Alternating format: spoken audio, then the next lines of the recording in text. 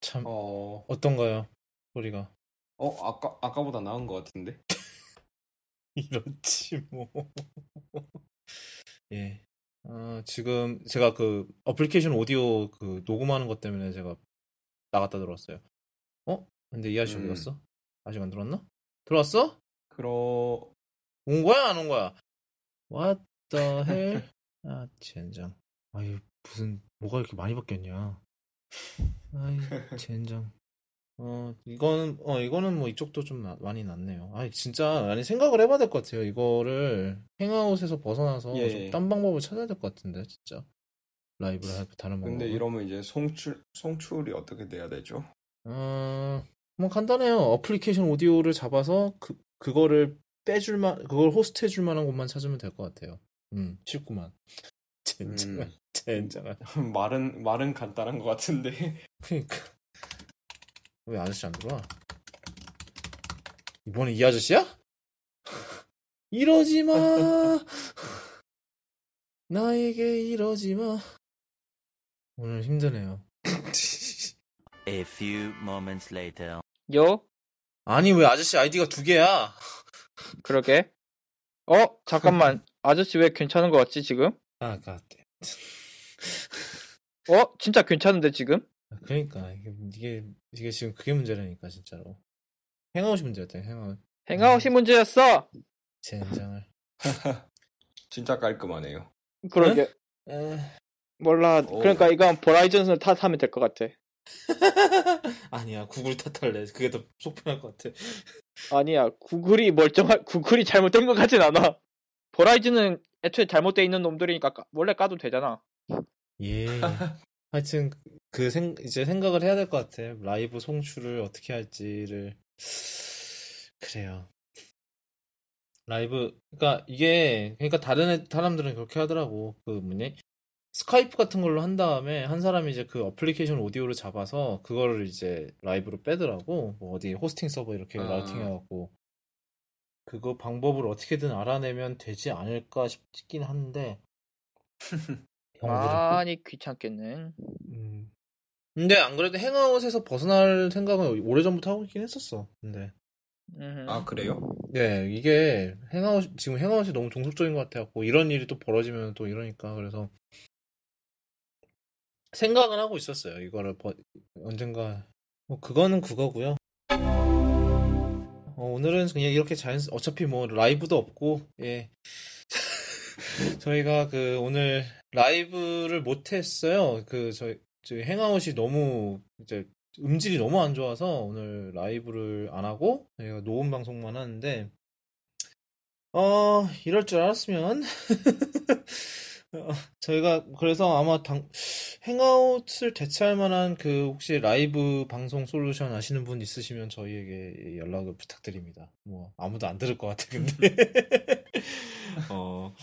하여튼 그래서 오늘은 사실은 원래는 이제 저희 닥터몰라님이 좀 바쁘셔서 요즘 시험 보신다고 시험 처리라고 그러셨죠 요즘 최근에. 네네. 그 이틀 뒤에 시험이 하나 있고, 그리고 또 화요일, 목요일 이렇게 뭐 연달아서 시험이 3개나 있어가지고, 참 신기한 게 네. 말입니다. 분명히 이분 지난번에도 시험 때문에 스케줄 조율이 어려웠었는데 참 그래 시험 때문에 WWDC도 못 가신 분인데 이번에 이상해. 시험을 몇 주째 보는 거야, 대체. 우리 미국보다 더 오래 보는 것 같아요. 그러게요. 예. 예. 하여튼, 그래서, 저희가 이제, 사실 원래 진엽님은 요번에 좀 쉽게 해드릴까 했는데, 하필이면 애플워치 리뷰를 쓰셔갖고, 어쩔 수 없이 강제 소환 당하셨어요. 그래서, 그러게요. 예, 그래서 이제 애플워치 얘기만 간단하게 하고, 저희가 이제, 진엽님은 퇴장을 하시고, 그 다음에 나머지는 이제 저랑 호로요이 님이 둘이서 같이 진행을 하도록 하겠습니다. 그러면 이제 애플워치 시리즈 3 셀룰러 리뷰 얘기를 할게요. 이제 저희가 어제 나왔죠? 한국에서 이제 애플워치 3 시리즈 3. 예, 맞습니다. 이게 SK랑 LG만 된 거죠, 네. 지금? LG U 플러스. 네, 네. 그래서 그렇죠. 예. 그래서 이제 그 LTE가 달린 애플워치가 드디어 이제 우리나라에 상륙을 했는데 이제 9월에 출시했었으니까 출시 9개월 만에 상륙을 한 셈이네요. 굉장히 오래 걸렸는데 네. 차기자가 안 나오기 전에 진짜 나와서 기적입니다. 네. 솔직히 안 나올 것 같았는데. 아니 이쯤 되면 사실 작년에도 그냥 시리즈 4랑 같이 하는 거 아닐까 이렇게 생각했는데 뭐 그 전에 어떻게 또 제 생각에는 근데 이제 보면은 지금 요번에 KT만 빠져 있잖아요. 아무리 생각을 해봐도 네. KT가 KT 때문에 KT가 그냥 협상을 질질 끄니까 애플이 빡쳐서 LI 그냥 네. KT 빼고 출시해 이런 식으로 해서 출시라는 기분이 없지 않아 있어요. 지금 되게 수상해요. 예, 무슨 말씀인지 대충 알 것 같네요. 네, 그래서 수상합니다.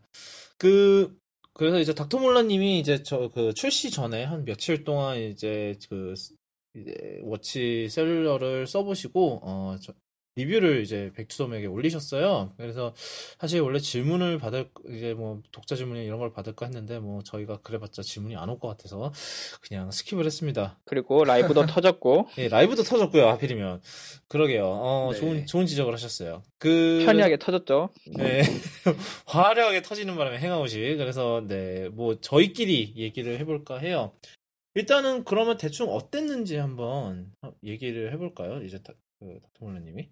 네, 뭐 저는 원래부터 일단 그 애플워치 시리즈 3를 쓰고 있었기 때문에 사실 이제 셀룰러 모델을 이제 따로 이제 원래는 GPS 모델을 쓰다가 이제 셀룰러 모델을 쓰게 됐는데 뭐 당연히 두 개 기기 성능은 똑같고요. 뭐 그래서 크게 뭐 이제 사용하면서 막 뭐가 많이 바뀌었다 이런 느낌을 받지는 못했어요. 대신에 이제 아이폰을 이제 안 들고 그 워치랑 아이폰 사이에 연결이 끊어질 만큼 거리가 멀어졌을 때 이제 이게 그 셀룰러구나라는 거를 알 수가 있었거든요. 그러니까 이제 많은 분들이 그 보셨겠지만 제가 작년 9월 이벤트 그때 이제 공개가 됐었잖아요. 네. 그렇죠. 그때 이제 보니까 워치페이스에 항상 이제 셀룰러 거기 당시에 거기 발표 현장에서 봤던 거는 그 장면밖에 없었어요. 워치페이스에 셀룰러 3개가 이렇게 떠 있는.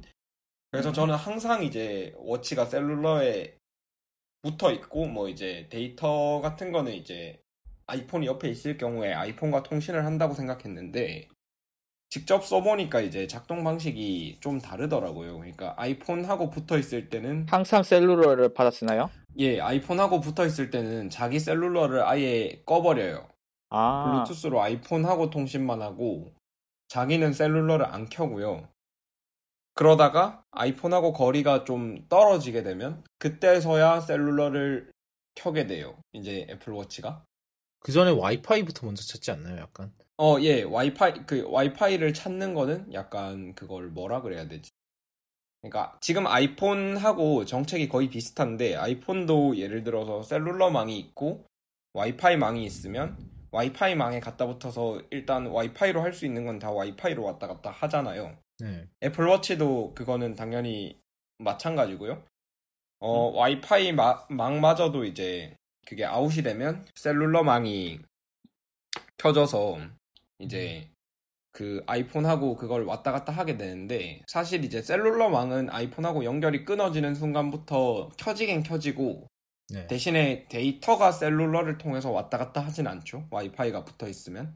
그러니까 완전 와이파이까지 끊어진 환경이 돼야만 데이터가 셀룰러를 통해서 실질적으로 왔다 갔다를 하게 되더라고요. 그래서 이제 원넘버 서비스, 그러니까 애플이 사실 삼성이나 LG 같은 경우에 스마트워치들이 LTE 지원하는 모델들이 원넘버를 할 수도 있고 아니면 워치가 따로 번호를 할당받을 수 있었잖아요. 네. 그렇죠. 저는 이제 애플이 이제 이런 원넘버 서비스만 선택할 수 있게 한 거는 뭐 단순히 그냥 사용자 경험 때문이다. 그렇게만 생각하고 있었는데 이런 식으로 엄격하게 그 셀룰러 연결을 차단하려면 워치에 따로 번호를 줄 수가 없겠더라고요. 그러니까 워치에 예를 들어서 따로 번호를 줘버리면 그쪽으로 아이폰과는 별개로 그쪽으로 갈 수 있는 전화와 문자를 위해서 얘가 아이폰과 연결돼 있는 환경에서도 항상 셀룰러망에 접속해 있어야 되거든요. 그렇죠. 예, 근데 그거를 안 해도 되게 하려고, 그러니까 물론 이제 연속적인 아이폰과의 연속적인 그 사용자 경험에다가 그런 기술적인 문제가 합쳐져서 워치는 원 넘버 서비스만 제공하는 뭐 이런 상태가 된 것 같습니다.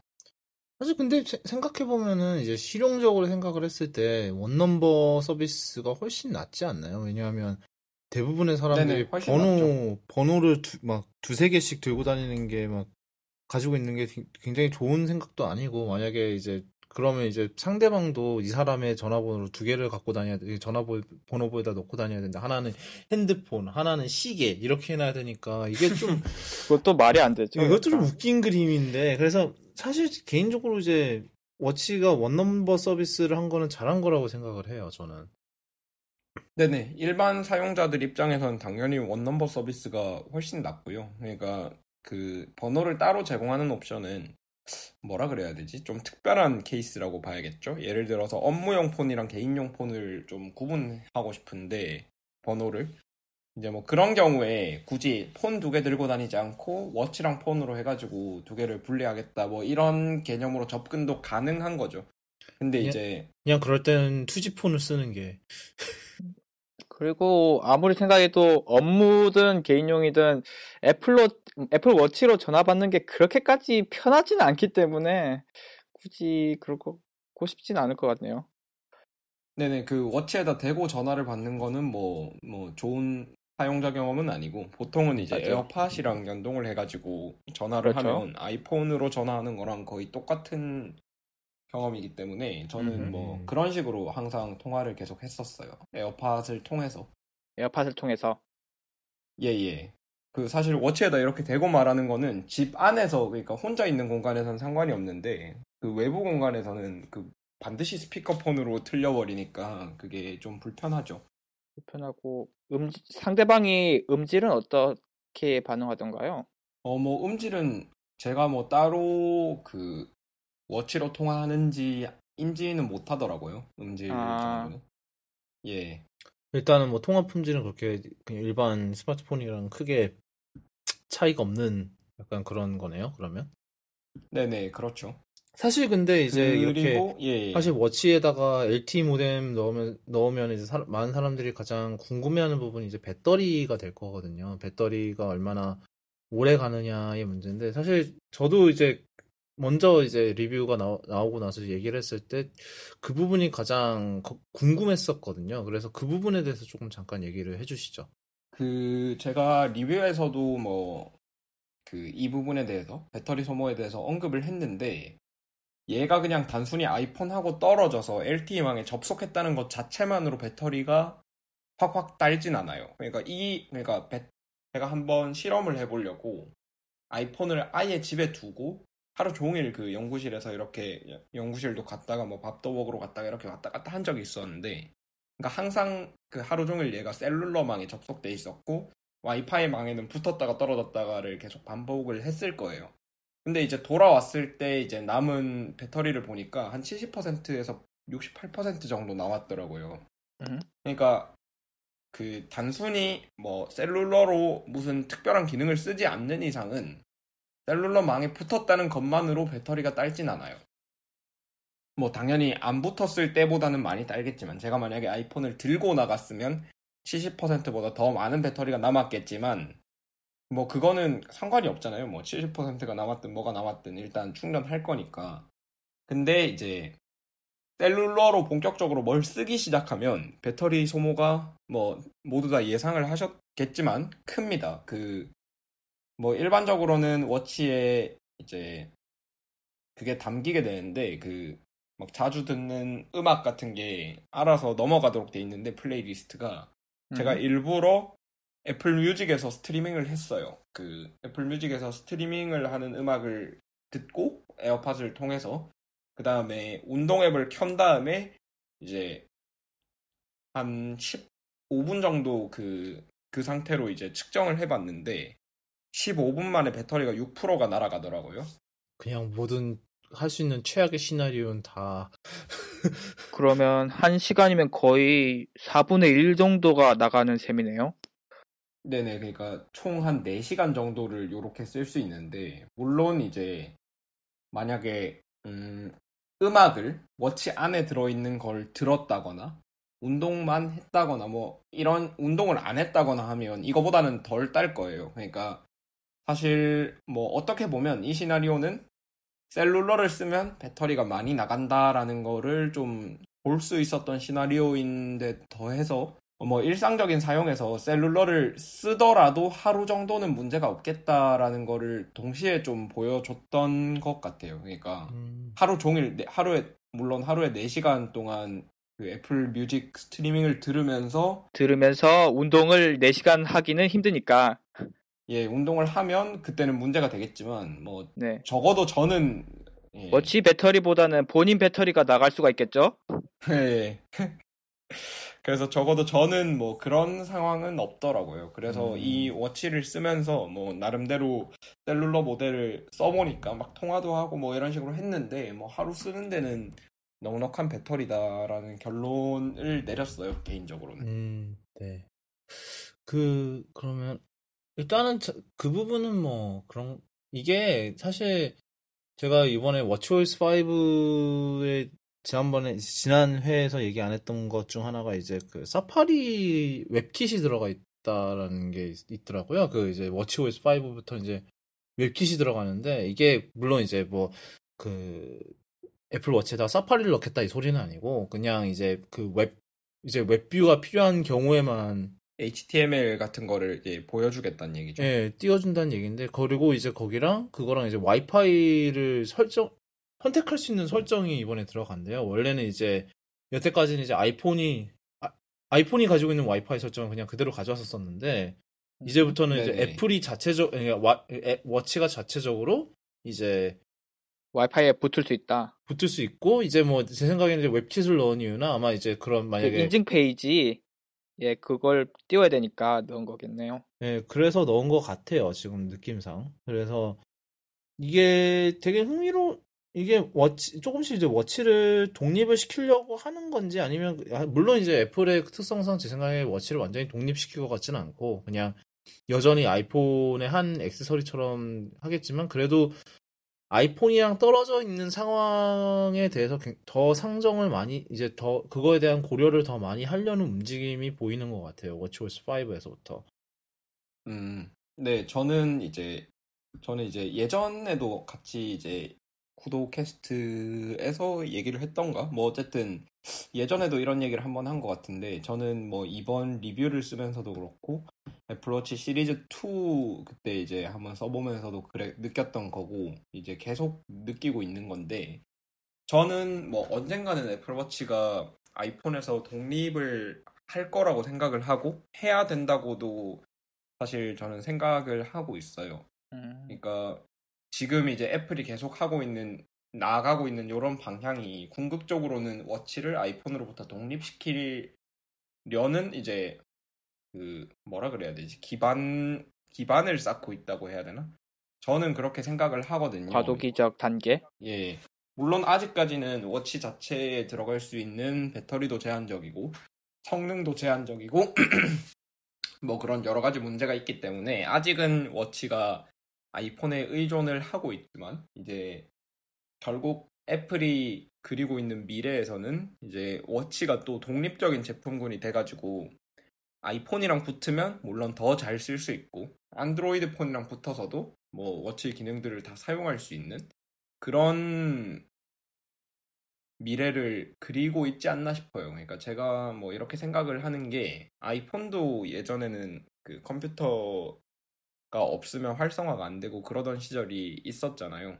그렇죠. 아이팟도 그 전에 완전 초기 아이팟은 맥으로만 활성화가 됐고 윈도우즈에서는 활성화가 안 됐다가 이제 윈도우즈의 아이튠즈 플랫폼이 나가면서 이제 아이팟을 윈도우에서 쓸 수 있게 되고 그때 엄청나게 아이팟이 이제 저변이 넓어졌던 그런 기억이 애플한테 이미 남아있는 기억이기 때문에 사실 뭐 그 깔려있는 베이스로만 따지면 아이폰보다 안드로이드 폰이 그 수량이 더 많잖아요, 전 세계적으로. 그렇죠. 예, 그렇기 때문에 이제 그리고 사실 그 폰하고는 또 다르게 이거 스마트워치 시장에서는 사실 애플의 이 강력한 그거에 대응할 수 있는 경쟁자가 딱히 있는 것 같지도 않고요. 그래서 뭐 그런 여러 가지 특성상 애플워치가 이제 그러니까 안드로이드랑 붙는다는 거는 사실상 자기가 대부분의 일을 다 한다는 얘기겠죠. 폰에 뭔가를 의존하지 않고. 그런 상황이 될 수 있으면 안드로이드 사용자가 애플워치를 삼으로써 애플워치 판매량이 늘어나는 거는 물론이고, 이제 요즘 계속 애플 그 분기 실적 발표를 보다 보면 애플이 포커스를 맞추고 있는 게, 물론 아이패드 맥과 같은 전통적인 사업은 계속 성장시키거나 아니면 유지하거나 그거를 계속 기본적으로 깔고 가는 거고요. 거기가 뭐 망하면 안 되기 때문에 거기는 계속 유지를 시키면서 조금씩 성장시키는 걸 목표로 하고 있고, 지금 애플이 그 포커스를 맞추고 있는 게 서비스 부문 매출, 그리고 이제 기타 애플워치나 홈팟, 뭐 에어팟 이런 게 포함된 기타 매출에 계속 포커스를 맞춰서 얘기를 하고 있는데, 애플워치가 이제 안드로이드한테 이제 개방이 된다면 애플워치 자체의 판매량이 늘어날 수 있고, 일단 첫 번째로. 그 다음에 애플워치랑 에어팟이 그 페어링해서 쓰기에 참 좋단 말이죠.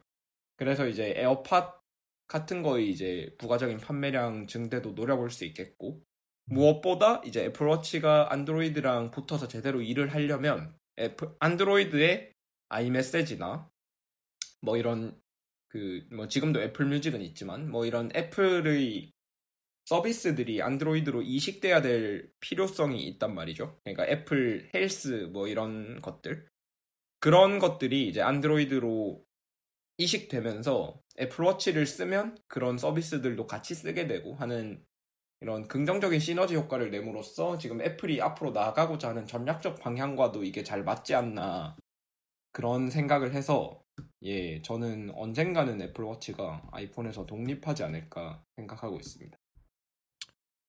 네, 잘 들었고요.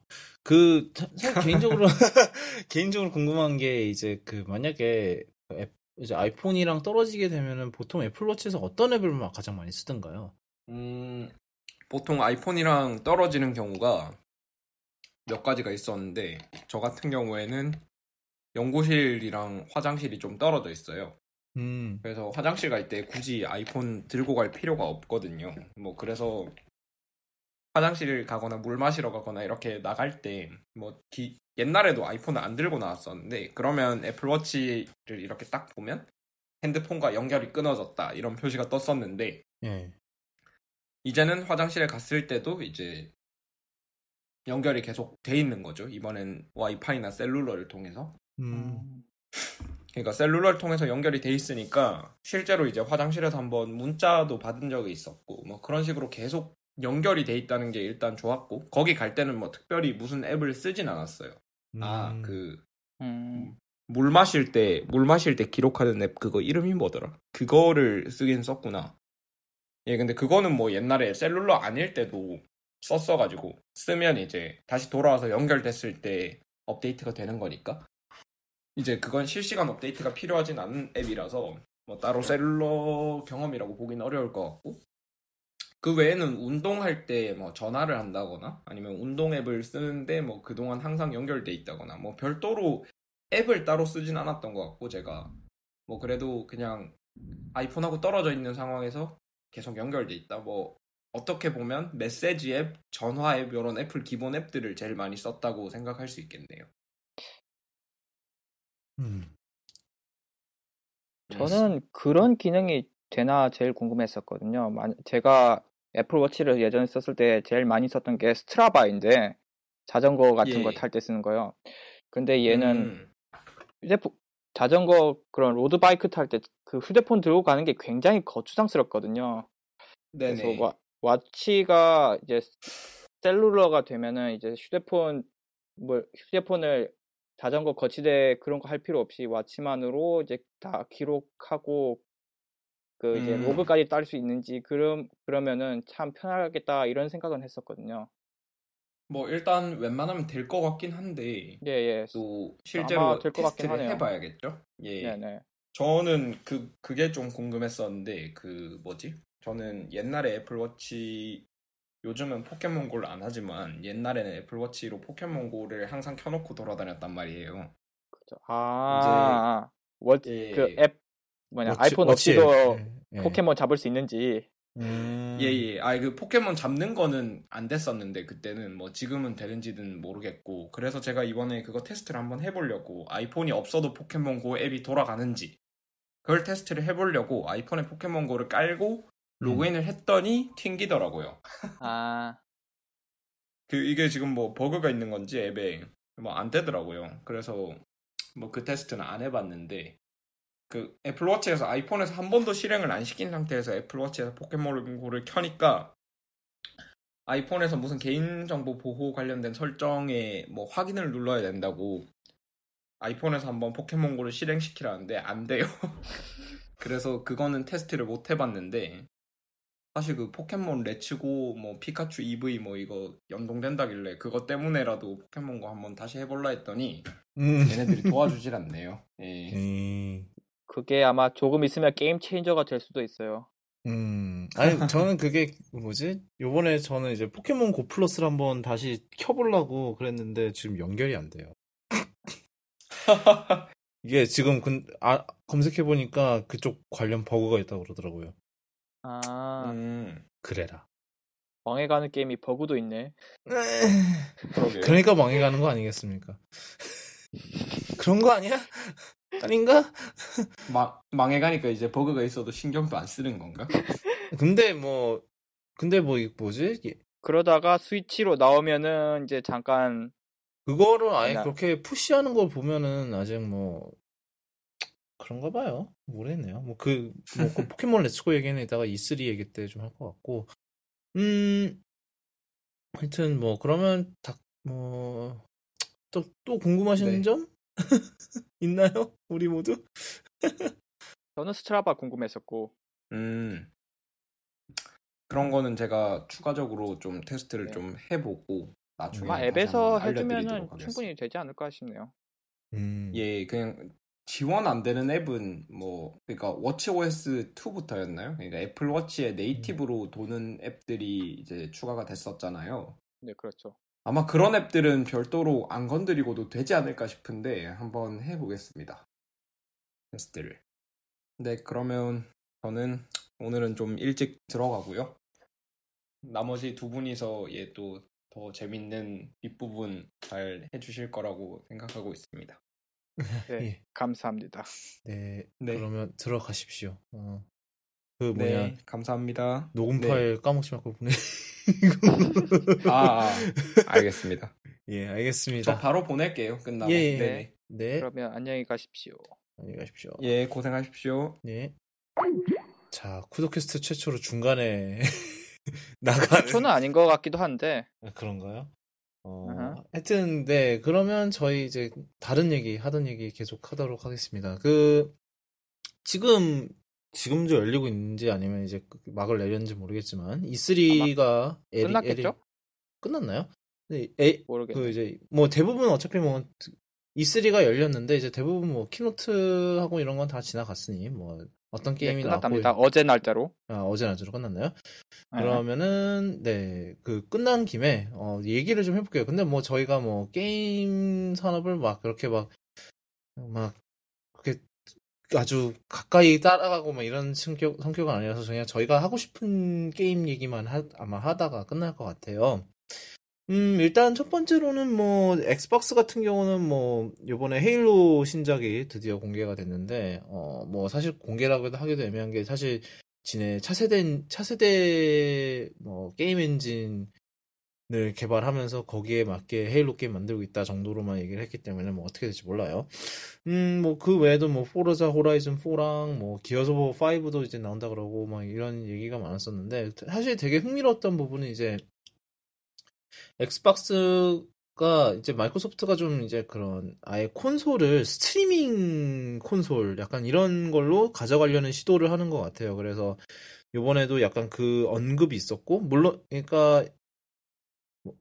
이제 기존의 그런 뭐 엑스박스 콘솔 같은 것도 계속 팔겠지만은 이제 뭐 다른 사람들 이제 뭐 스트리밍 인터넷 속도가 충분히 빠르다면 스트리밍을 강화하는 쪽으로. 예, 이제 뭐 엔비디아의 지포스 나오나 뭐 이런 서비스가 계속 나오기 때문에 이제 아마 그쪽으로 해도 괜찮겠다라고 생각을 하는 것 같아요. 그래서 되게 뭐 그 정도로 인터넷 속도가 충분히 빠르고 레이턴시가 별로 없다면은 충분히 가능하지 않을까 싶어요. 사실 제가 이제 지포스 나우는 뭐 이따금씩 써보고 있는데 미국에만 있으면은 웬만해선 잘 안 끊겨요. 이게 뭐 반응 속도도 나쁘지 않은 편이고 그걸로 오버워치도 해봤고 뭐 또 뭐 해봤니? 펍지도 해봤어요. 펍지도 해봤어요. 펍지도요? 네, 펍지 치킨 먹을 뻔한 적도 있어요. 뭐 실제로 먹어보지 못했지만. 그럼 FPS를 할 만한 레이턴시나 프레임이 나오나요? 네, 나쁘지는 않은 것 같아요. 그러니까 이게 이거 못해 먹겠네 정도 수준 레이턴시가 나온 적은 없었어요. 여태까지. 그러니까 뭐 그걸로 사실 FPS를 많이 하죠. 아무래도 PC 게임이니까 뭐 콜옵도 많이 콜옵도 물론 싱글 플레이만 하지만 콜옵도 해보고. 뭐 싱글 플레이는 크게 문제가 없겠고. 근데 어차피 오버워치가 확실히 그게 좀 테스트를 할 때 그게 오버워치가 어떨까 싶었는데 오버워치도 뭐 문제 없이 크게 다른 사람들도 크게 뭐 당신 레이턴시가 개다 뭐 이런 얘기도 별로 안 하는 것 같고 그래서 보통은 그런 건 얘기로 안 하고 죽여서 얘기하죠. 네, 예. 그렇겠죠. 레이턴시가 따르면 그런 소리 안 듣고 죽어요, 그냥. 예. 그렇습니다. 하여튼 그러니까 만약에 인터넷 속도만 충분히 받쳐준다면 뭐 사실 그러니까 이런 스트리밍을 하는 데 있어서 그렇게 그 속도가 크게 중요하진 않거든요. 사실 중요한 거는 이제 핑이겠죠? 핑이 중요하죠. 레이턴시가 중요한데 뭐 속도야 뭐 속도는 뭐 넷플릭스 같은 경우도 4K 스트리밍 하는데 25메가빗이면 충분하다 그래요. 놀랍게도. 문제는 이제 요즘 코덱이 워낙에 좋아서. 문제는 이제 어차피 그런 이제 뭐 넷플릭스 같은 거는 이제 서버에서 그냥 화면을 그냥 뿌려주는 것만 받는 것만 하면 되는 건데 이제 이런 게임 스트리밍 같은 경우는 이제 사용자가 그 컨트롤러로 컨트롤하는 부분도 이제 다시 서버로 보내줘야 되고 이거 왔다 갔다 하는 게 이제 굉장히 얼마나 빨리 진행되느냐가 사실 중요한 거라서 그래서 이제 많은 사람들이 궁금해하는 건데 뭐 제 생각에는 뭐 지금 여태까지 엔비디아 지포스 나우 써본 걸로 봤을 때 괜찮을 것 같고 뭐 물론 그보다 그런 클라우드 인프라가 훨씬 강력한 마이크로소프트니까 충분히 해낼 수 있을 것 같고요. PS4 같은 경우는 뭐가 있었지? 라스트 오브 어스 2지 파트 2랑 그다음에 뭐 이제 스파이더맨이랑 뭐 그런 게 나왔는데 요번에 그 라스트 오브 어스 파트 2가 좀 말이 많았더라고요. 이제 거기 이제 여주인공인 엘리가 원래 이제 레즈비언 캐릭터예요. 애초부터 레즈비언으로 나왔는데 이번에 이번 이제 라스트 오브 어스 파트 2 데모의 끝자락에서 이제 상대 여성 캐릭터랑 키스하는 장면이 나왔어요. 그래서 그것 때문에 또 한바탕 저 루리앱에서 한번 들고 일어난 모양이더라고요. 들고 일어날 것도 많네. 네, 그래서 근데 이제 뭐 그런 건 아랑곳 이제 노티독 이런 이제 개발사인 노티독에서 그런 거 아랑곳도 안 하고 이제 그 장면을 어떻게 찍었는지에 대한 얘기를 하는데 되게 흥미로웠던 게 이게 요번에 이게 이제 이런 컷신 같은 경우는 이제 게임들도 이제 그런 모션 트래킹을 해요, 이제는. 그래서 뭐, 원래는 이제 이렇게 전신 슈트를 입고 이제 그 몸 트래킹을 하는데, 이번 이제 라스트 오브 어스 파트 2부터는 이제 얼굴 트래킹도 한대요. 이제 표정 연기 이런 것 때문에. 근데 이제 이게 문제가 뭐냐면, 원래 얼굴 모션 트래킹을 하려면 앞에 카메라를 달아야 돼요. 바로 앞에. 왜냐면 그 얼굴 움직임을 다 잡아야 되니까 거기다 모션 닷이랑 이런 거 근데 이렇게 앞에다 카메라를 달아놓으면 키스를 못 해요. 왜냐면 키스하려고 그러면 서로 카메라가 있어서 안 되는 거예요. 그래갖고 이걸 어떻게 하느냐 막 이런 얘기를 하는데 막 그래서 공기랑 키스를 해야 했다 막 배우들이 얘기를 왜냐면 이제 기타비치에 에어키스를 하게 해서 그 두 개를 겹쳐서 어떻게 했나 보군요. 그렇게 겹쳐서 만들었다 그러더라고요. 참 고생들이 많다 싶더라고요. 참 요즘 시대에 연기한 사람들은 참 힘들 것 같아요. 네, 허공에다 대고 막 이상한 거 많이 해야 되잖아요. 요즘에는. 그렇죠. 막 주변 아무것도 없는데 막 뭐 해야 되고 뭐 요즘은 뭐 CG가 모든 게 있으니까 그걸로 막 이미지네이션 하면서 해야 되니까 나중에는 막 미래는 막 VR 헤드셋 끼고 이거 보이는 것처럼 연기하면 된다 이럴지도 모르겠어요 이제는. 그럴지도 몰라. 진짜예요. 뭐 그럴지도 몰라요 진짜. 진짜 그럴지도 몰라요. 막 요즘 게임 드라마 같은 거 CG 하기 전 그 포티지 보여주면 장난 아니잖아요, 진짜. 그러니까요. 뭐, 막 미리 뭐지 컴포짓 해놓은 거 그거 미리 본 다음에 그거 보고 촬영하잖아요. 요즘은 그렇죠. 그 CG 스튜디오에서 대충 이런 장면이니까 대충 이런 생각하시면서 대충 연기하시면 됩니다. 이런 식으로 한 다음에 그래서 어허. 그대로 이제 그걸 연기를 하면 되는 거니까. 대표적으로 제가 놀랐던 게 왕좌의 게임인데 예. 그 여왕이 이제 용을 쓰다듬는 장면인데 촬영 원본을 보니까 무슨 용가리 같은 인형을 쓰다듬고 있더라고요. 완전 맞아, 허공에서. 맞아. 그래서 뭐 게임에도 이제 그런 게 들어간다. 그렇죠. 그게 되게 놀랐었는데, 저도. 그러고, 뭐, 닌텐도 같은 경우는, 닌텐도 같은 경우는 뭐, 사실, 대난투 얘기만 사실 이번에 닌텐도가 이제 뭐, E3 컨퍼런스 같은 걸 따로 안 하고, 그냥 닌텐도는 이제 다이렉트라 그래서 이제 얘네들이 라이브 스트림으로 이제 소식을 전하는 그런 행사가 있는데, 그냥 E3 닌텐도 다이렉트라 그래서 라이브 컨퍼런스를 안 하고 그냥 그걸로 대체를 했어요. 그 스트림으로. 근데 이제 대부분이 이제 이제 대난투 스매시 브라더스 얘기였어요. 그래서 뭐, 여태까지 나왔던 모든 캐릭터가 다 나온다, 뭐 이런 얘기를 하면서 이제 온갖 하이프를. 그렇죠. 그랬었는데, 뭐, 그래서 오히려 실망했다는 사람들도 많았어요. 왜냐면 이미 스매시 브라더스는 사실 제작 발표가 됐었는데, 굳이 그거를 그게 한 시간도 안 됐거든요? 한 시간도 안 됐는데, 거의 30분을 거기에 할애해서 얘기를 하니까, 이게, 김이 빠지는 거죠? 약간. 물론 이제 포켓몬 같은 경우는 몇 주 전에 얘기가 나왔으니까 그렇다 치는데, 포켓몬 얘기는 뭐 나중에 이제 게임 플레이 시연을 하긴 했더라고요. 그래서, 그것도 있긴 했지만,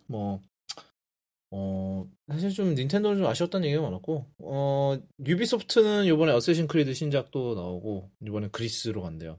근데 그리스로. 되게 흥미로운 게 어쌔신 크리드가 점점 RPG를 많이 하더라고요.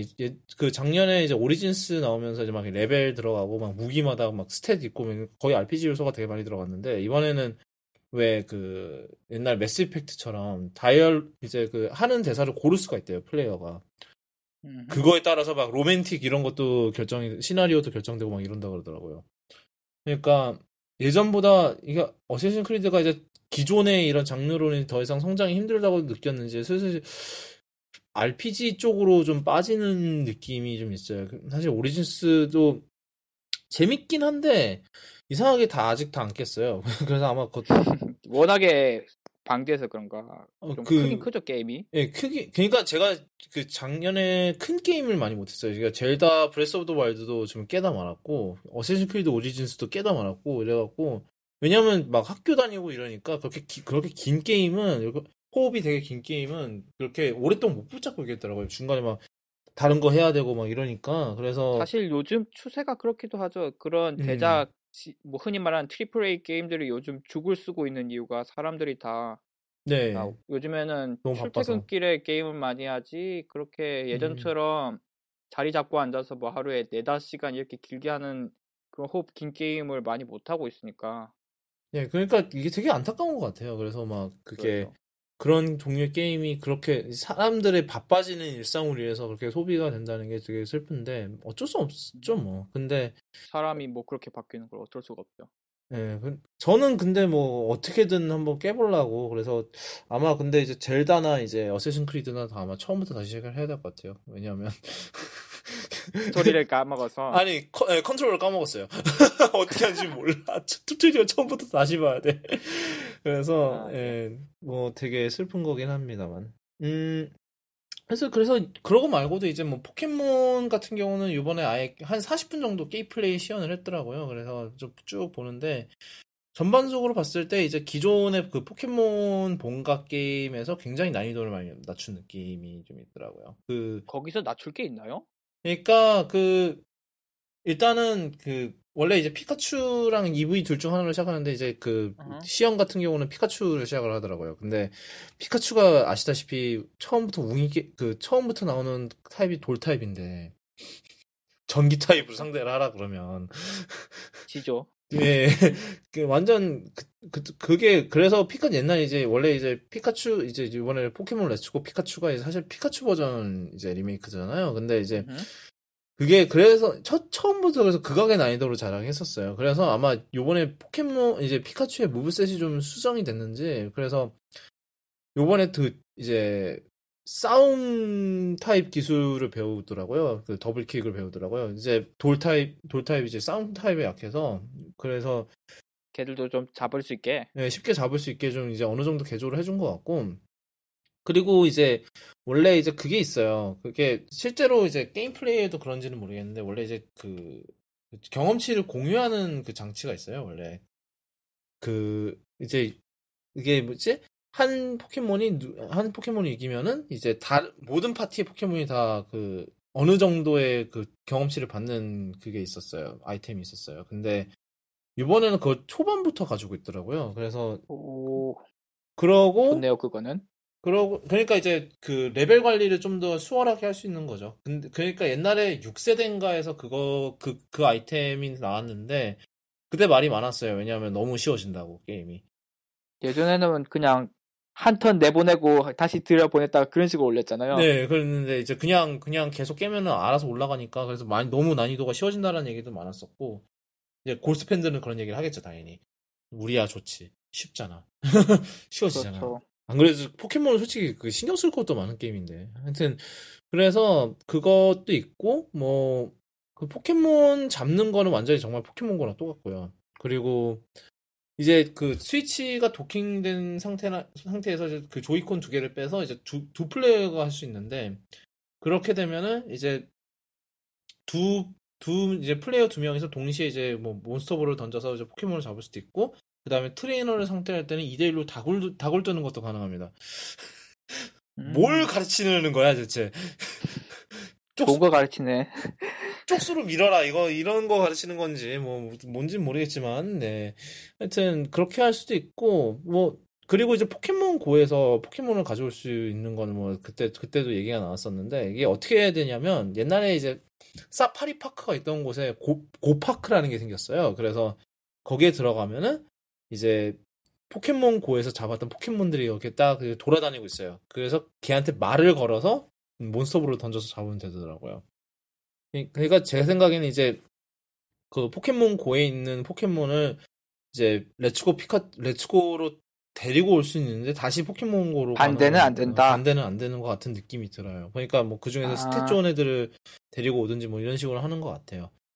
그래서 보면은 굉장히 이제 포켓몬 고를 하던 사람들한테 이제 리워드가 굉장히 많이 가는 게임이고, 왜냐면 이제 그만큼 포켓몬을 데리고 올 수가 있으니까 그런 게 있고, 일단 포켓몬 고를 하던 사람들을 본가로 데려오려는 약간 그런 느낌이 굉장히 많이 보여요. 왜냐면 그런 것도 있고, 네. 식어가는 식어버린 이미 식을 대로 식은 고 열기를 다시 조금 되살려 보려는? 사실 근데 왜냐면 생각을 해보면 근데 그 닌텐도 입장에서 굳이 그럴 필요가 없거든요. 만약 그냥 죽어가면 걔는 걔대로 내버려두고 그냥 스위치 본가 게임 그냥 그대로 내놨어도 와 이러면서 막 샀을 거예요. 근데 굳이 그러겠다는 건 굳이 이제 포켓몬고랑 연동을 강화하겠다는 거는 제 생각에는 그러니까 너무 이제 포켓몬이 이제는 골수팬만 남아버리니까 진짜 신규 플레이어들을 좀 유입을 해야 되잖아요. 그래서 레츠고를 만든 것 같아요. 제 생각에는 이제 포켓몬고로 다시 포켓몬을 시작했거나 아니면은 포켓몬을 이제 포켓몬 게임을 처음으로 접해본 사람이거나 그러니까 포켓몬이 게임인 줄도 모르고 그냥 애니만 보고 자랐던 사람이라든지 아니면은 옛날에 1세대하고 많아봤자 2세대만 해보고 그 뒤로 놔서 나중에 6세대, 7세대 해보려고 그랬더니 포켓몬 수가 막 600마리, 700마리 돼갖고 이제는 이건 건드려보지도 못하겠다. 이건 사실 저예요. 6세대 할 때 진짜 힘들었어요. 6세대 할 때 얘는 대체 뭐 하는 놈이냐 맨날 검색하면서 플레이했거든요. 뭔지를 몰라서. 그래서 약간 그러니까 그런 이제 사람들을 위한 게 이제 렛츠고가 아닌가 싶어요. 그렇게 왜냐하면 이제 이번 렛츠고에서 151마리만 중점적으로 나온다 그랬어요. 그리고 요번에 요번에 같이 나오는 액세서리도 포켓몬 렛츠고랑 그다음에 포켓몬 고를 같이 연동하는 같이 쓸 수 있는 액세서리인데 몬스터볼 같이 생긴 건데 그거를 사면 뮤를 준대요. 이 엄청난 상수를 잠깐만, 보세요. 뮤를 준다고요? 이런 엄청난 이거 상수를 사라는 보세요. 거잖아. 이런 엄청난 상수를 보세요, 여러분. 옛날에는 버그로만 나왔던 뮤가 이제는 사면 이제 역시 자본주의는 위대한 거예요. 이래서 여러분. 그렇죠. 그래서 하여튼 이렇게 좀 포켓몬고랑 연동을 굳이 하려는 거는 이제 좀 신규 플레이어 유입을 하려는 좀 시도가 되게 다분해 보인다라는 느낌이 들었던 것 같아요. 저 개인적으로는. 그리고 뭐 그 외에 이제 EA가 있는데요. EA는 지금 저희 호로요이님이 할 말이 굉장히 많으시기 때문에 이제 제가 호로요이님께 넘기도록 하겠습니다. 뭐 제가 뭐 EA 전체를 할 건 아니고요. 하나만 하자면 예전에 CNC 시리즈 있었죠. 뭐 타이베리안스, 레드 얼러트. 아, CNC라 하면 이제 그 커맨드 앤 컨커입니다, 여러분. 그 그렇죠. 놀라지 마세요. CNC 아니에요. 그 밀링 머신 아니야. 그래서 RTS 장르 제일 유명한 게임이었죠. 뭐 스타크래프트, 워크래프트, 예전에 잠깐 있었던 킹덤 언더 파이어, 그리고 있었던 게 이제 커맨드 앤 컨커 시리즈인데 어느새 얘들이 EA에 빨려 들어가더니 소리 없이 사라졌어요. 그래서 이번에 새로 나온다는 게 뭐였죠? 이름을 까먹었네. CNC 새로 냈는데 모바일 게임으로 나옵니다. 이미 여기서 냄새가 안 좋네요. CNC 그 커맨드 앤 컨커 하던 사람들은 이제 화가 나기 시작해요. RTS를 무슨 모바일로 합니까? 그죠? 저런. 그런데 자 게임을 까보니까 그 전략 시뮬레이션에 필요한 요소들을 다 삭제해버리고 무슨 클래시 오브 클랜스 아류작 같은 게임만 남아있으니까 화가 나는 거죠. 그건 엄청난 욕 아닌가요? 사실 이 정도면 칭찬이라고 생각합니다. 예? 그런 거야? 제가 딱 트레일러 본 순간 제가 느낀 게 라이벌스. 그거였거든요. 저만 그렇게 느낀 게 아닌지 커맨드 앤 컨커 하시던 분들 전부 다 유튜브로 가서 테러를 시작합니다. 그래서 히로요가 아주 하늘 높은 줄 모르고 치솟다가 결국 EA도 그 해당 트레일러를 유튜브에서 제목으로 검색 안 되게 내려버립니다. 본인들도 이거 망했다는 거 깨달은 거죠. 그랬구나. 저런. 그렇죠. 사실 EA가 인수한 게임치고 제대로 된 게 없죠. 거의 다 죽었죠. 인수해서 제대로 된 게 있나요? 제 기억에는 없거든요. 아니, 사실 요즘 최근 들어서 계속 문제가. 인수 안 한 것도 이제 슬슬 조금 가고 있지 않나요? 사실 뭐 스타워즈는 말할 것도 없고요. 아유, 스타워즈는 생각하기 싫다 진짜. 그러니까요. 그나마 이제 잘 영면을 취하고 있던 게임을 갑자기 깨워서 죽여놨어요. 또 죽여놨어요. 그러니까 네, EA가 뭐 게이머들 사이에선 그런 것 같습니다. 네, 어쩔 수 없. 악이죠. 네, 악이죠. 그래서 지금 사실 지금 썸네일 그 스크린샷 한 장 봤는데 이것도 벌써부터 예감이 좋지 않네 사실. 되게 좀 약간 모바일 게임에 그런 걸 되게 많이 중점을 둔 것 같은데 약간 느낌상. 완전 캐주얼 이상한 게임을 만들어놨어요. 그래픽부터가 우리가 생각하던 CNC는 약간 하드코어 느낌의 하드코어라게 좀 그렇고 약간 진지한 전략 가지고 싸우는 그런 게임인데 전혀 그런 게 아니에요. 이건. 되게 뭐야 그런 막 무슨 카드 게임 막 비주얼이네. 이런 맞아. 초상화 이런 그 스프라이트나 이런 것도 되게. 근데 원래 있던 캐릭터들이 나오긴 해요. 그런 것 같지는 않은데. K는 나오네. 달라요. K는 나오네. K는 이제 저쪽 저쪽 이제 그거였죠. GDI가 아니라 브라더후드 그 노드 브라더후드인가? 걔네 그거였잖아요. 얘는 나오긴 한데 뭐 물론 원래 배우 써서 했었죠 옛날 버전은. 그렇죠. 예. 케인 옛날에 타이베리움 워까지는 했었던 것 같은데 그게 3편이었나 기억상에. 딱 봐도 근데 안타깝다. 왜 이렇게 됐냐. 그래서 차라리 안 나오더니만 못한 게임을 나왔다. 그러니까 이것도 약간 되게 포켓몬 그 레츠고랑 되게 비슷한 느낌인 것 같은데 좀 뭐 그 진입 장벽을 낮추고 막 원래 근데 RTS가 근데 뭐 근데 RTS가 이미 죽은 장르예요. 사실상 죽었어요. 요즘 같이 뭐 사실 그러니까 저는 개인적으로 그러니까 이게 RTS 같은 경우도 한 판이 되게 오래 걸리잖아요. 뭐 하다못해 문명을 봐요. 문명을 막 옛날에 뭐야 그때 문명 5 나왔었다구나. 문명 5 나왔을 때 제가 대학교 때 있었는데 그 친구들이 진짜 주말에 밤새가면서 하더라고. 한 판을 밤새면서 했대요. 8시간 했대나 한 판을. 문명은 좀 극단적인 경우고 음. 보통 전략 시뮬레이션 게임은 한 2, 30분에서 1시간 잡죠? 보통. 그래서 그러니까 아까 제가 했던 말이랑 비슷한 이제 뭐 어쌔신 크리드나 뭐 제다의 전설이랑 비슷한 것 같아요. 이렇게 호흡이 긴 게임 같은 경우는 요즘 좀 살아남기가 많이 힘들어진 그거랑 그래서 그 호흡을 어떻게 해결하려고 이제 되게 이렇게 덤다운 시키고 뭐 게임 플레이 메케닉 근데 그 호흡을 줄이면서 네. 게임의 핵심이 죽어버렸죠. 그러니까요. 참. 아니 그러니까 아니면 진짜 뭐 유비소프트나 닌텐도처럼 사실 유비소프트도 사실 좋은 말 들은 애들은 아닌데 사실 유비소프트나 이런 애들 그 닌텐도 같이 그렇게 어떻게든 그 장르를 계속 끌고 가든가 아니면 이제 이렇게 무리하게 바꾸려다가 망하든가 둘 중 하나인데 슬프네요. 네, 그 E3 얘기는 이쯤 하는데 뭐 게임 얘기는 좀 이따가 더 할 것 같아요.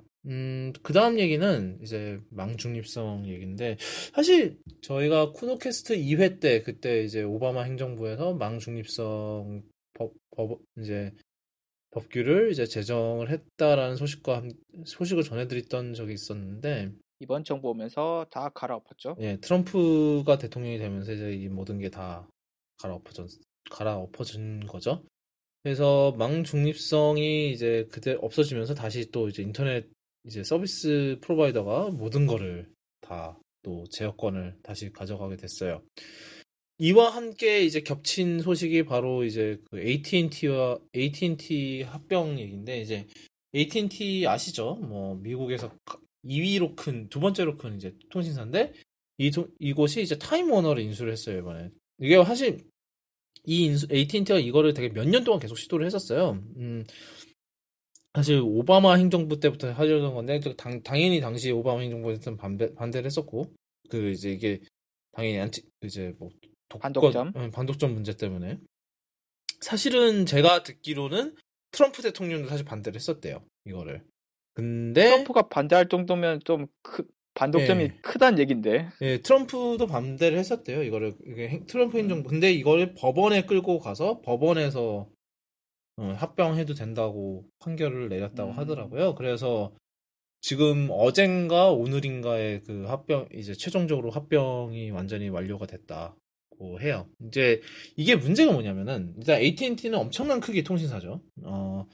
엄청난 큰 통신사고 그다음에 타임워너는 엄청난 크기의 케이블 TV 방송사예요. 예를 들면은 지금 타임워너에 뭐가 있니? HBO가 있고요. 이제 CNN도 타임워너죠? 예, 심지어 CNN도 타임워너네. 사실 그 HBO는 여러분이 좋아하시는 왕자의 게임, 웨스트월드, 그리고 저희가 좋아하는 이제 존 올리버 다 이런 쇼들을 이제 하는 게 HBO고 그다음에 뭐 CNN은 여러분이 아는 그 CNN. 이 CNN과 HBO의 모회사가 이제 타임워너인데 그 외에도 다른 이제 방송사들이 많은데요. 이제 이 방송사를 AT&T가 가져가게 된 거고 이제 이게 이런 합병이 왜 일어나냐면 이제 그 엄청난 광고 타겟팅 데이터를 확보할 수 있다라는 장점이 있다고 해요. 그래서 이제 이 타임워너 같은 경우는 이제 그런 TV 방송을 통해서 얻는 데이터가 있기 때문에 그거랑 이제 AT&T의 그런 통신사가 가진 또 방대한 데이터를 합쳐서 이제 그 엄청난 광고 타겟팅을 할 수 있다고 그러더라고요. 거의 마이크로 타겟팅 수준이었던데. 그래서 당장 막 핸드폰으로 보고 있는 뭐 개인별로 이렇게 트래킹이 가능하다고 그러더라고요. 요즘은 참 대단한 것 같아요. 그거랑 또 별개로 이번에 이제 옛날에 이제 이게 한 몇 달 된 소식인데 이제 원래 이제 디즈니가 21세기 폭스를 살려고 그때 52억 달러를 이제 주식으로 주겠다 이러고 했었는데 이번에 컴캐스트가 이제 컴캐스트 역시 초거대 이제 뭐 통신사예요. 뭐 인터넷 그래서 이미 이제 유니버설을 갖고 있어요. 사실 MBC랑 유니버설을 컴캐스트가 이미 갖고 있는 상황인데 이제 얘네들이 폭스를 인수하겠다고 했는데 61억 달러인가 그래요. 이번에 인수 금액이 얘네들이 제시한 거는 더 높죠 일단. 그것도 모자라서 650억이구나. 650억 달러에 사드리겠다고 했는데 얘네는 또 그걸 현금으로 주겠대요. 그러니까 그 디즈니는 주식으로 주겠다 그랬는데. 그러니까 디즈니의 그거에 초를 쳐놓으려는 거죠 사실상. 그렇죠. 그러니까 그러니까 이것도 만약에 뚫리면은 뭐 그래요. 미국이 그러니까 이런 미디어나 이런 게 지금 엄청난 이제 대기업화가 난장판이죠. 대기업화가 진행이 되고 있는 거예요. 우리나라로 치면 이거를 어떻게 설명을 해드려야 되나? 막 SKT가 뭘 인수했다 그래야 돼요. CJ E&M을 인수하겠다고 지금 그러고 있는 거랑 마찬가지예요. 이미 일어났었나 그게 근데? 모르겠네요. 사실 우리나라에서도 그런 게 일어났다고 해도 참 이상할 건 없기 때문에. 근데 우리나라는 좀 그게 좀 다르기는 해요. 왜냐하면은 우리나라 같은 경우는 보면은 이제 CJ E&M이 그 미디어 재벌이잖아요. 사실상에 이제 막 영화관도 갖고 있지. 영화관도 갖고 있고 뭐 엄청난 양의 케이블 TV 채널도 갖고 케이블 방송사도 갖고 있고 이렇기 때문에 좀 양상이 다르긴 한데 이게 양상이 다르긴 하죠. 뭐 통신사가 사업들이 너무 크기도 하고. 네, 그렇기도 하죠. 그리고 우리나라 같은 경우는 그러니까 우리나라 통신사가 되게 갑이긴 한데 미국 통신사들만큼 갑은 아니에요. 생각을 해보면. 그래서 이제 아직 CJ가 막 굽쇼굽쇼 할 그게 아닌 거죠. 그러니까 되게 미국 같은 경우는 이런 이제 그 방송 시장이랑 이런 통신 시장이 굉장히 막 엮여 있고 이런데 우리나라는 아직 두 개가 아직은 조금 분리돼 있는 느낌이 좀 있어요.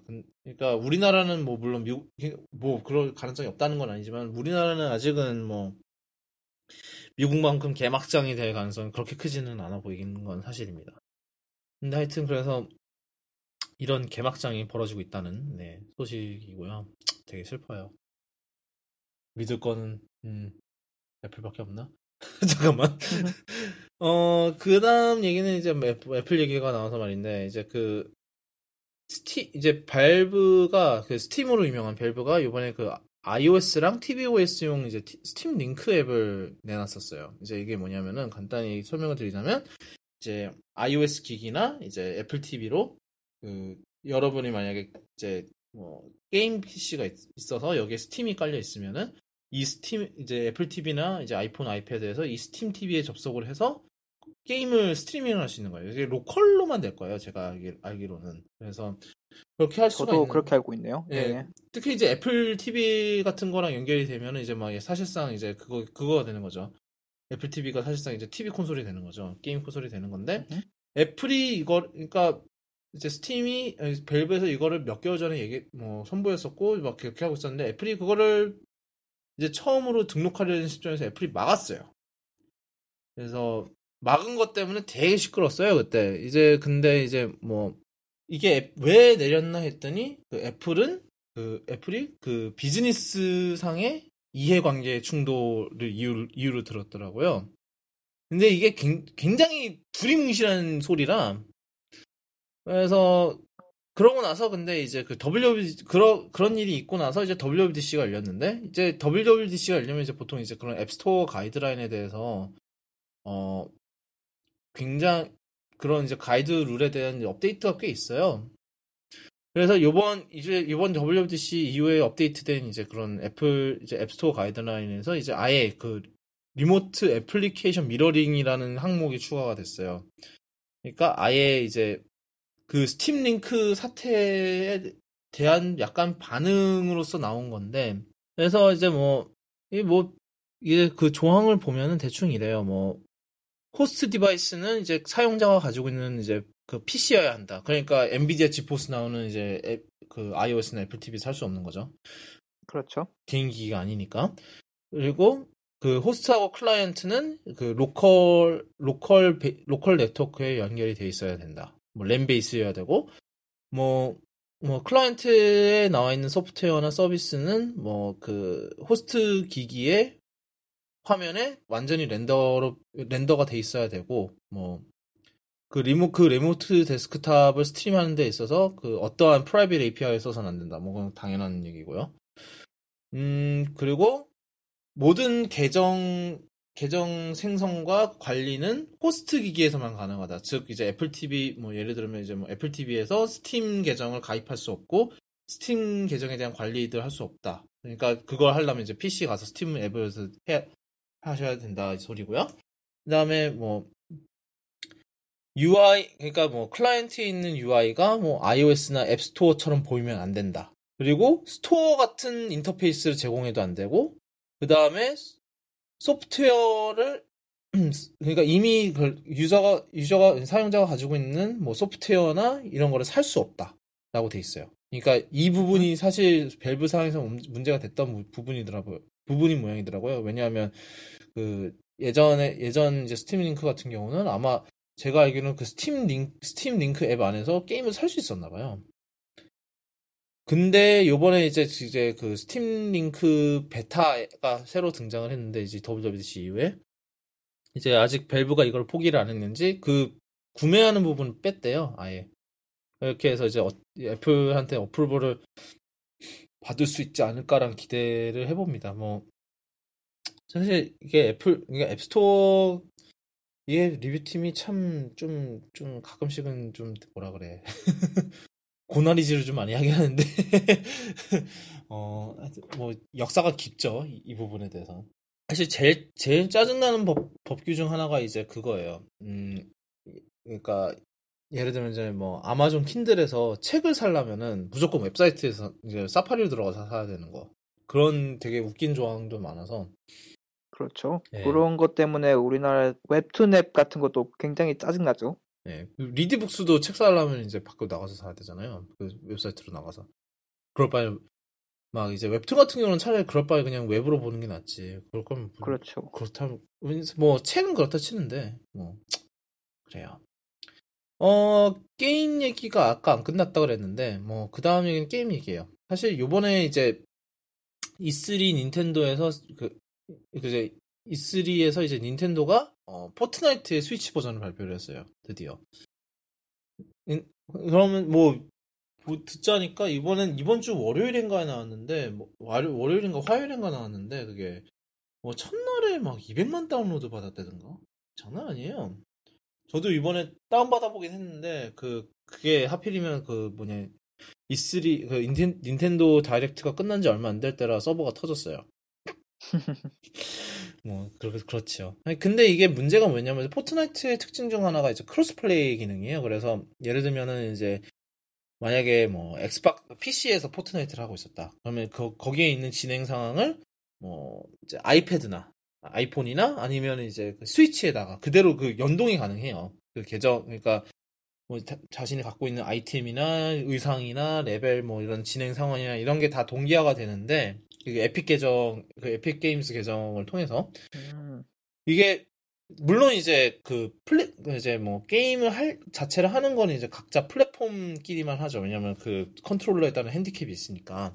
핸디캡도 있고 좀 게임마다 플랫폼마다 약간씩 처리 결과가 다를 수도 있고 하니까. 예, 그래서 이제 이제 상태 동기화만 하는 건데, 사실 이것도 되게 큰 발전이라고 저는 생각을 하거든요. 맞아요. 콘솔 간의 동기화가 되는 게 거의 잘 없잖아요. 네, 그렇죠. 근데 정말 이 상황에서 이제 또 소니가 또 초를 치게 됩니다. 왜냐? 소니가 말하기를 스위치랑 연동을 지원하지 않겠다고 발표를 한 거예요.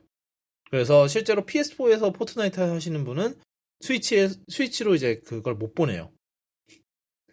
이게 되게 웃긴 게, 왜냐면 이미 PS4에서 하는 거를 iOS로 보낼 수 있어요. 아이폰이나 안드로이드로 보낼 수 있어요. 왜냐하면 모바일이니까. 근데 스위치는 또 경쟁 콘솔이기 때문에 안 되는 거예요.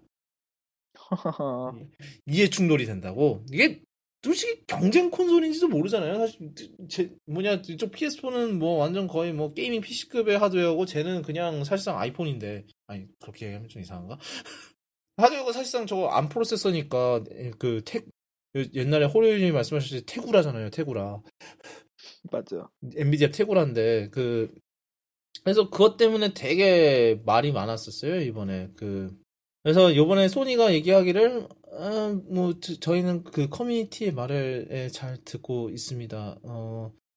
뭐 나중에 고려는 그러니까 결론적으로 말해보면은 고려해볼게였어요. 그러니까 사실 안 하겠다는 말과 크게 네, 다르지 않게 들리죠. 그렇죠. 소니가 원래 이쪽으로는 굉장히 옹색하기로 알려져 있고, 예, 인색하죠. 예. 심해요. 그러니까 뭐 물론 이제 저야 뭐 애초부터 뭐 포트나이트 PC로 하셨다거나 이러면 크게 상관없는데 막 PS4로 하셨던 분들은 예, 갑자기 이렇게 뒤통수 얻어맞는 거죠. 그래서 이게 되게 어떻게 보면은 이런 이해관계가 사실은 뭐 이해할 수 있어요. 어차피 비즈니스니까 이게 다. 근데 가끔씩 그러니까 뭐 PS4에서 엑스박스로 못 옮긴다 이거는 뭐 그건 이해해요. 뭐 그건 진짜로 둘은 정말로 경쟁하는 콘솔이니까. 근데 스위치는 좀 이해가 안 되는 것 같아요. 하여튼 근데 소니가 좀 그래요. 좀 네. 그런 것 같아요. 네. 그다음 얘기는 이제 요번에 이제 애플이 맥 광고 시리즈를 내놨어요. 이제 이거는 이제 비하인드 맥 광고라는 건데 보셨어요 혹시? 제가 전 하나만 잠깐 봤던 것 같은데, 어떤 거 봤더라? 잠시만요. 하나는 봤어요. 여기 지금 처음에 어떤 흑인이 헤드폰 끼고 시작하는 뭐였죠? 그게 이거 아마 컴플레이션 네네네네 그거를 하나 결합 봤어요. 영상일 텐데 이게 뭐냐면은 이제 사실 뭐 애플이 이런 광고 많이 하죠. 뭐 아이패드도 많이 했었고 이제 자신들의 제품을 사용하는 사람들의 모습을 하는 광고인데 이게 되게 흥미로웠던 거는 이제 애플이 그러니까 그동안 이제 애플이 너무 맥에 신경을 안 쓴다라는 얘기를 계속 많이 들었거든요. 물론 이제 아이맥 프로가 나오고 하긴 했지만은 뭐 맥OS도 뭐 별로 발전이 없었고 그 다음에 뭐 맥북 프로는 뭐 지난번에 저희가 지난주에 얘기했다시피 뭐 하드웨어 문제에 시달렸고 뭐 키보드 문제나 이런 거에 계속 시달렸었고 그렇기 때문에 이제 뭐 맥에 신경을 안 쓰는 게 아니냐라는 얘기가 굉장히 많았었어요. 그래서 이거는 사실상 그에 대한 이제 애플의 약간 좀 답변? 이런 느낌인데, 사실상 맥을 정말 다양한 방법을 사용하는 사람들에 대한 얘기예요. 그래서 하나는 이제 거의 법적으로는 장님인 사진 작가가 맥을 쓰는 거를 보여주고요. 다른 하나는 이제 뮤지션인 그라임스라는 이제 뮤지션이 그냥 스튜디오 없이 그냥 자기 바닥에서 맨 바닥에서 이제 맥북으로 뭐 음악 편집하는 걸 보여주는데 이 재밌는 사실은 이 그라임스라는 분이 일론 머스크 여자친구예요. 참 타이밍 참 기묘하죠. 이걸 한 지난달인가 무슨 어디 행사에서 그렇게 둘이서 같이 나와갖고 알려졌다는데 하여튼 그리고 세 번째는 이제 뭐 아프리카의 개발자 얘기인데 아프리카 개발자가 맥북 에어를 이용해서 뭐 안전한 뭐 길을 안전하게 다니는 사람을 평가하는 앱인 것 같아요. 대충 보니까 정확하게 설명은 안 해주는데 그런 거를 그러니까 세상을 바꿔가는 사람들에 대한 얘기인데 이게 애플이 이런 종류의 광고를 많이 했거든요. 뭐 WWDC 때도 이런 거 한 번씩 하고 뭐 아이패드도 한 번 신제품 했었고 발표 때도 하고 아이패드도 많이 했었고요. 아이폰도 많이 했었고. 맞죠? 그러니까 근데 맥으로 이 광고를 한 적은 많이 없어요. 뭐 물론 올해 초에 아이맥 프로 광고를 하긴 했었는데 이제 이거 같은 경우는 사실 아이맥 프로의 성능을 보여주는 광고였다라는 좀 느낌이 더 강했었는데 이거 같은 경우는 더 이제 좀 더 이제 사용자 여기에 나오는 사용자들의 개개인에 대한 이야기에 좀 더 초점을 많이 둔다라는 느낌이 되게 강했었거든요. 그래서 이게 어느 정도 이제 애플이 맥에 대한 신경을 더 쓰기 시작했다라는 의미가 아닐까라는 좀 개인적으로 좀 기대를 해봐요. 그래서 그러니까 이번 WWDC와 더불어서 좀 맥을 다시 이제 신경을 쓰려는 약간 움직임 중 하나로 보여서 저는 좀 좋은 예감이 드는 광고였어요, 개인적으로. 물론 광고는 광고니까 뭐 그 이상으로 받아들이면 안 된다고 하면 저는 할 말이 없습니다. 그 다음 얘기는 뭐 간단하게 볼까요? 이거는 이제 패블 얘기인데 아마 패블이라고 아실 거예요. 이제 그 애플워치 전에 이제 패블이라는 스타트업이 이제 킥스타터를 통해서 만든 이제 스마트워치인데 이 스마트워치가 작년인가? 재작년 아닌가요? 좀 된 것 재작년 같은. 벌써 재작년. 삐삐대 인수가 됐죠? 예, 핏핏에 인수가 되면서 근데 이게 얘네가 이제 핏핏에서 뭐 그 패블 서비스를 계속하는 대신에 그냥 아예 종료를 해버리는 걸로 다 죽이는 걸로 해버렸어요. 그래서 이번 달 말에 끝난대요. 그 서비스가 그렇게 6월 30일이라는데 6월 30일이 지나면 모든 서비스가 그냥 종료돼 버리는 거래요. 그래서 인터넷 연결도 못하고 뭐 업데이트 뭐 앱도 못하고 뭐 이런 그러니까 모든 이제 인터넷 관련 그게 다 끊기는 건데 근데 이제 그 패블에서 일하던 직원 중 하나가 이제 약간 새로운 프로젝트를 시작했나 봐요. 이제 자기네 거기서 서버를 호스팅을 해서 이제 그 개조된 패블 OS를 내려받아서 설치를 하면은 이 서버를 통해서 똑같이 서비스를 계속 받을 수 있다는 거예요. 사설 패블 서버를 만드는 거네요. 그렇죠. 근데 뭐 물론 이제 전에 이제 패블에서 일했던 직원이 만드는 건 조금 이제 공인성이 좀 있는 약간 그런 건데. 공인 사설 패블 서버. 그러니까 뭐 베리파이드 사설, 약간 베리파이드 프라이빗 뭐 뭐시기. 오피셜, 언오피셜. 그렇죠. 무슨 뭐 하는 건지 모르겠는데 하여튼 되게 웃긴 건 뭐냐면은 패블에 창업했던 창업주가 그거를 리트윗하고 막 그랬더라고요.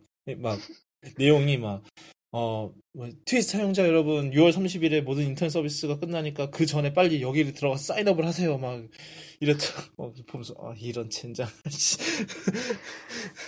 그러니까 패블을 좋아하는 사람, 이게 패블이 좀 약간 팬층이 좀 있었던 것 같아요. 제가 봤을 때는. 제가 아는 분 중 하나도 패블을 굉장히 좋아하는데, 그러니까 패블을 너무 좋아해서 애플워치를 사는 걸 거부하는 사람이에요. 그래서 약간 블랙베리 그 느낌인가요? 블랙베리 팬층? 사실 근데 그러니까 이게 썩은 동아줄인 건 알겠는데 놓을 순 없어 그런 느낌인가요? 그래서 왜 애플워치 안 사고 그냥 계속 패블 쓰냐고 그랬더니 일단은 제일 큰 걸 한 가지 얘기해요. 배터리가 더 오래 간다고. 왜냐면 패블이 배터리가 한 3, 4일? 길면 일주일 이렇게 간다고 하더라고요. 예전 블랙베리도 그랬죠? 예, 아무튼 그랬다. 그래서 그래 이랬는데 굳이 이러면서 어차피 근데 이게 얘네들이 뭐 소프트웨어 지원은 뭐 서비스는 이렇게 해서 계속 받는다 쳐요. 하지만 하드웨어 지원은 없을 거란 말이에요. 왜냐면 회사가 그렇죠. 뭐 PPT에 인수되면서 공중분해됐는데 PPC 지원도 안 해줄 거고 어차피 뭐 소프트웨어 지원을 끊게 되는데 하드웨어 지원을 해주겠냐고요. 그러니까 고장나면 끄시고 게임 오버고 배터리 다 되면 게임 오버고 수명 다 되면 하여튼 뭐 새로운 제품이 앞으로 나올 것 같지도 않고 뭐 그러니까 무슨 다 죽어가는 노인 강제로 그 심폐소생술로 살려서 계속 살아요. 뭐 이런 것도 이렇게 얘기하면 안 되는데 잠깐만. 억지로 조금 더 살리겠다는 거죠, 뭐. 네, 그러니까 뭐 강제 생명 연장 약간 그런 배터리 죽을 때까지는 쓰자. 약간 산소호흡기 매단 기분? 약간? 그렇죠. 그래서 근데 솔직히 되게 좋아하는 사람 되게 좋아하더라고요. 뭐 트위터 반응 보니까. 근데 굳이 이렇게 하면서까지 애플워치를 안 쓰고 싶은 걸까? 이런 생각이 들더라고요. 패블만의 매력이 있는가 봐요. 저는 잘 모르겠습니다만. 저도 잘 모르겠어요. 좀 너무 만듦새가 너무 플라스틱이라. 저도 약간 제 취향은 아니에요. 그러니까 여기서 툭 치면 그냥 바로 깨져버릴 것 같아요. 물론 이렇게 툭 치면 애플워치도 깨지긴 하겠지만 그렇죠. 그냥 더 쉽게 깨질 것 같은 느낌? 약간 그런 것 같아요. 하여튼 그래서 좋아하는 사람 되게 좋아하는데 뭐 저는 사실 크게 매력을 못 느꼈어요. 패블에. 사실 그리고 한글 지원하려면은 무슨 이상한 커스텀 펌웨어 올려야 했던 것도 그래라 말지 뭐 약간 그런 느낌이었죠. 일단은 저희 뭐 IT 얘기는 여기까지 하고요. 그 저희 뭐 아시다시피 뭐 저는 미국에서 계속 살고 있지만 요번에 또 저희 그 호로요님이 또 미국을 넘어오셨어요. 저희가 옛날에 쿠도캐스트 할 때도 중간에 유타에 계셨던 적이 있는데 그때도 한 인터넷 참새 때문에 되게 고생했었는데 여기 와서 이래 어떻게 된 거야? 달라지는 게 없어요 이 미국이란 나라는. 하여튼 그래서 좀 미국산 얘기 좀 간단하게 해볼까 해요. 뭐 그 지금 오신 지 얼마 됐죠? 거의 2주 다 돼가죠 이제. 4일에 왔으니까 이제 2주 차죠? 네, 2주차도 해서 2주차도 좀 거의 다 채워가는 느낌인데 좀 어때요 이제는 어떠세요? 좀. 일단 동네 적응은 좀 됐고 음, 이제 뭐 지금 집주인이 생각보다 좋아서 제가 음, 뭐 이제 가재 살 거 같은 거 많을 줄 알았는데 그런 것도 없고 음. 이제 차만 있으면 좀 어떻게 생활은 다 편할 것 같아요. 그냥 이야, 다 적응은 된 것 같고 부자다, 차다. 차 산대, 차가 부자다. 문제예요. 그래서 지금 그게 제일 커요, 지금. 이 동네가 차가 있어도 되는 동네와 없어도 되는 동네 딱 중간쯤인 것 같아요, 지금. 지하철 같은 거 있어요? 뭐 트램이나 이런 거 하다못해? 몬터레이. 인구 5만 도시에 지하철을 기대하면 안 되죠. 좋은 지적이고.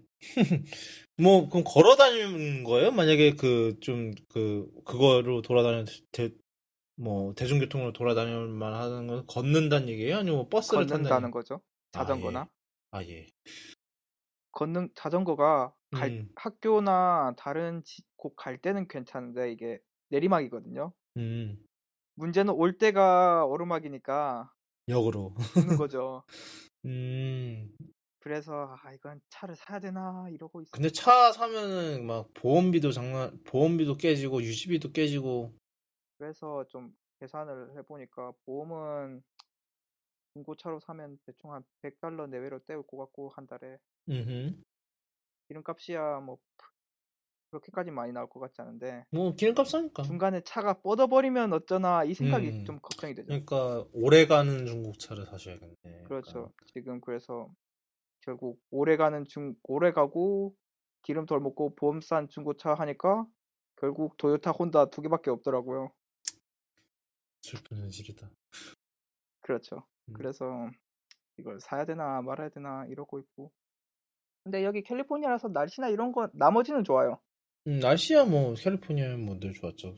그, 약간 서늘하긴 한데 음, 그래도 일정하게 서늘하니까 저도 좋고. 몬터레이를 가봤었거든요. 뭐 하룻밤만 지냈지만 그때 그 LA에서 샌프란시스코 올라가다가 잠깐 들른 데라 잘라고 들른 데라. 근데 날씨는 되게 좋더라고요. 그때도. 거의 흐린 날이 거의 없고 항상 해가 나오고 음, 온도도 일정하고 해가 좀 세긴 세요. 그렇겠죠? 뭐, 여기 진짜 하루라도 선크림 안 바르고 다니면 타요. 음, 사람들이 하는 말이 그냥 타는 것도 모르고 타는 날씨라고. 에 무서운 날씨네. 그렇게 생각해보면. 어, 그러니까 사실 그 뭐지? 늘 문제가 되는 거는 그건 것 같아요. 그 뭐야? 그 뭐지? 늘 미국에서 뭐 차 있네 없네 할 때 제일 문제가 되는 건 장 볼 때야. 장 볼 지금 때가. 진짜 장 볼 때가 너무 힘든 거예요. 이거 리프트나 우버 맨날 불러야 되고.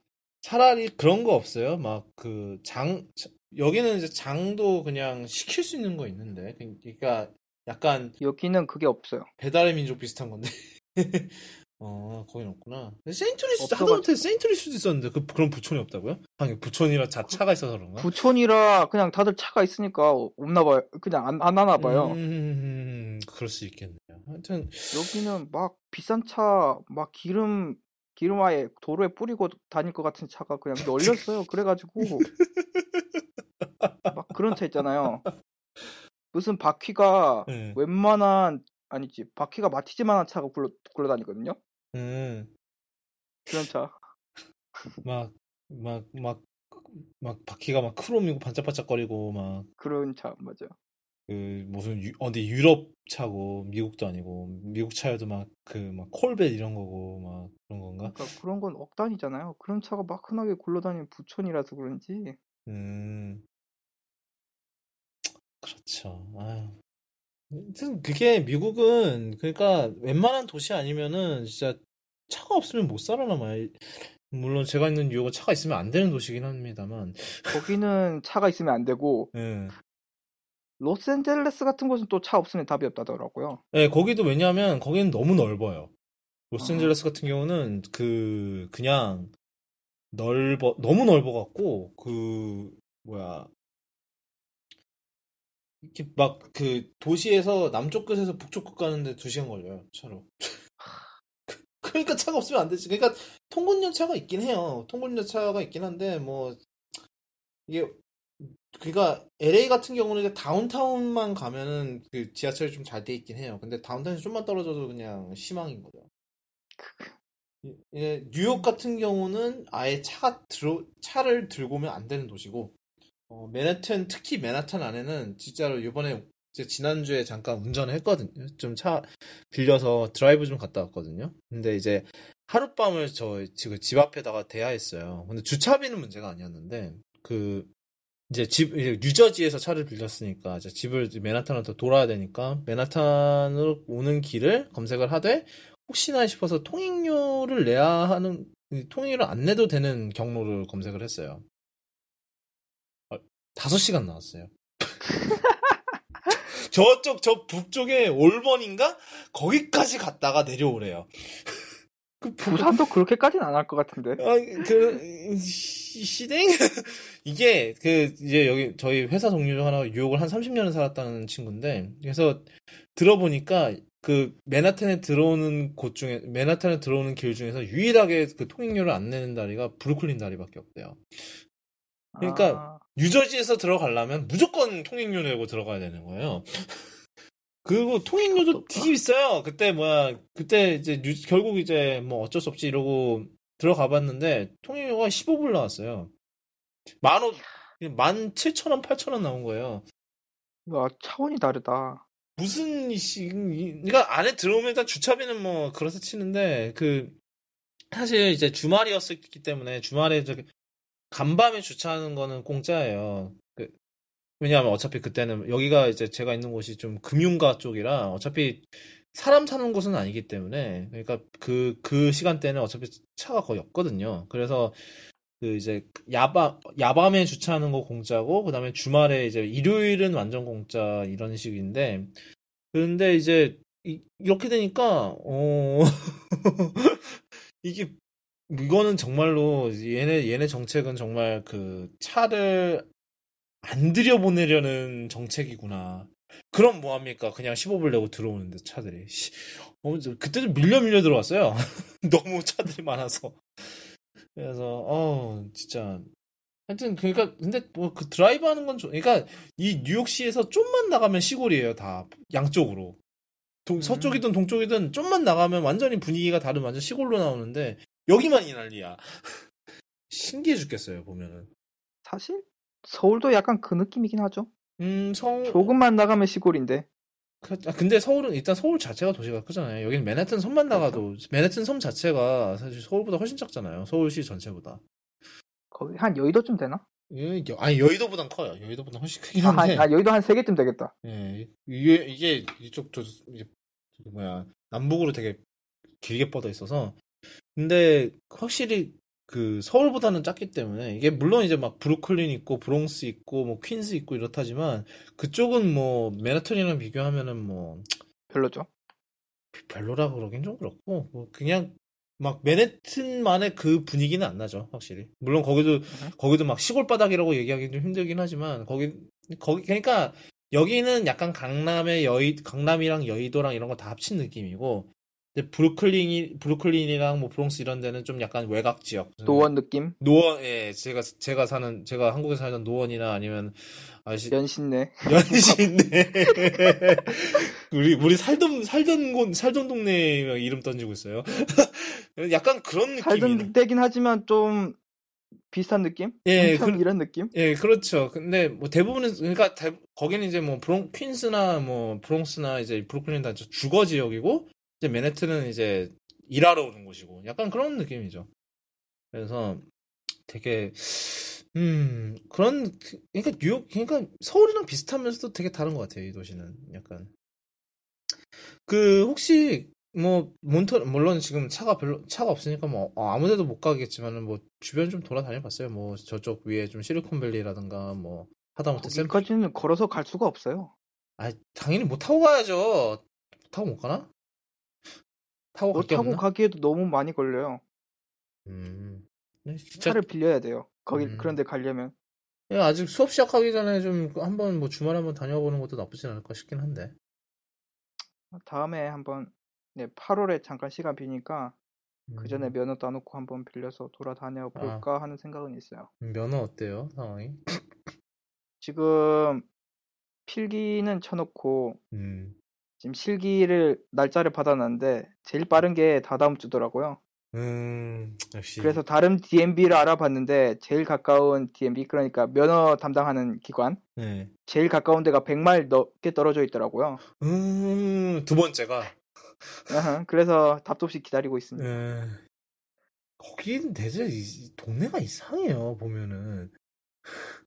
대체 정체가 뭐야? 왜냐면 사람은 되게 많다는데, 그러니까 사람들 부촌이라는데, 뭔가 이런 기반 시설은 거의 시골 바닥 수준이고, 되게 이상한 이상한 동네네. 하여튼, 뭐, 오늘, 사실은 저희가, 라이브를 못했는데, 행아웃 때문에, 행아웃이 마팅이가 가버리는 바람에, 그래서 그랬는데, 하여튼, 그래서 뭐, 슬슬, 뭐, 마무리를 지을까 합니다. 뭐, 밤늦게기도 하고. 그것 때문에 시간을 너무 많이 허비하는 바람에 벌써 지금 12시가 다 됐어요. 세상에. 여기는 9시. 예, 뭐, 이제 거기 이제 곧 9시구나. 3시간 차구나. 자꾸 헷갈려. 하여튼, 네. 쿠도캐스트는 뭐, 아시다시피, 사운드 클라우드, 팟빵, 애플 팟캐스트, 그리고 이제, RSS를 통한 이제 다른, 뭐, 팟캐스트 앱, 오버캐스트라든지 그런 앱에서 들으실 수 있고요. 그리고, 이제, 그 외에, 뭐, 저희가 아마 이 행아웃 사태를 이제 이유로 삼아 아마 다른 새로운 라이브 스트림 하는 방법을 좀 찾아봐야 될 것 같은데, 뭐, 일단은 그거 방법을 찾을 때까지는 뭐 어떻게든 행아웃으로 질질 끌면서 살아야겠죠. 뭐, 계속 그렇게 될 것 같은 불길한 기분이 들긴 합니다만. 뭐, 그렇고요. 이제 아마 이 시간대로 고정이 되지 않을까 싶어요. 그러니까 각자 이제 맞는 시간대를 찾아보니까. 왜냐하면, 원래는 보통 때는 이제 옛날에 이제 옛날에 했을 때는 이제 저랑 이제 호로요님이 아침일 때였거든요. 그러면 한국이 밤이기 때문에. 근데 이번에는 이러기에는 이제 호로요님이 너무 멀리 떨어져 계셔서 시간차가 너무 세서 만약에 이제 호로요님이 아침 8시에 한다고 치잖아요. 그럼 한국이 이미 밤 12시예요. 그래서 이거 라이브를 하는 의미가 없어져.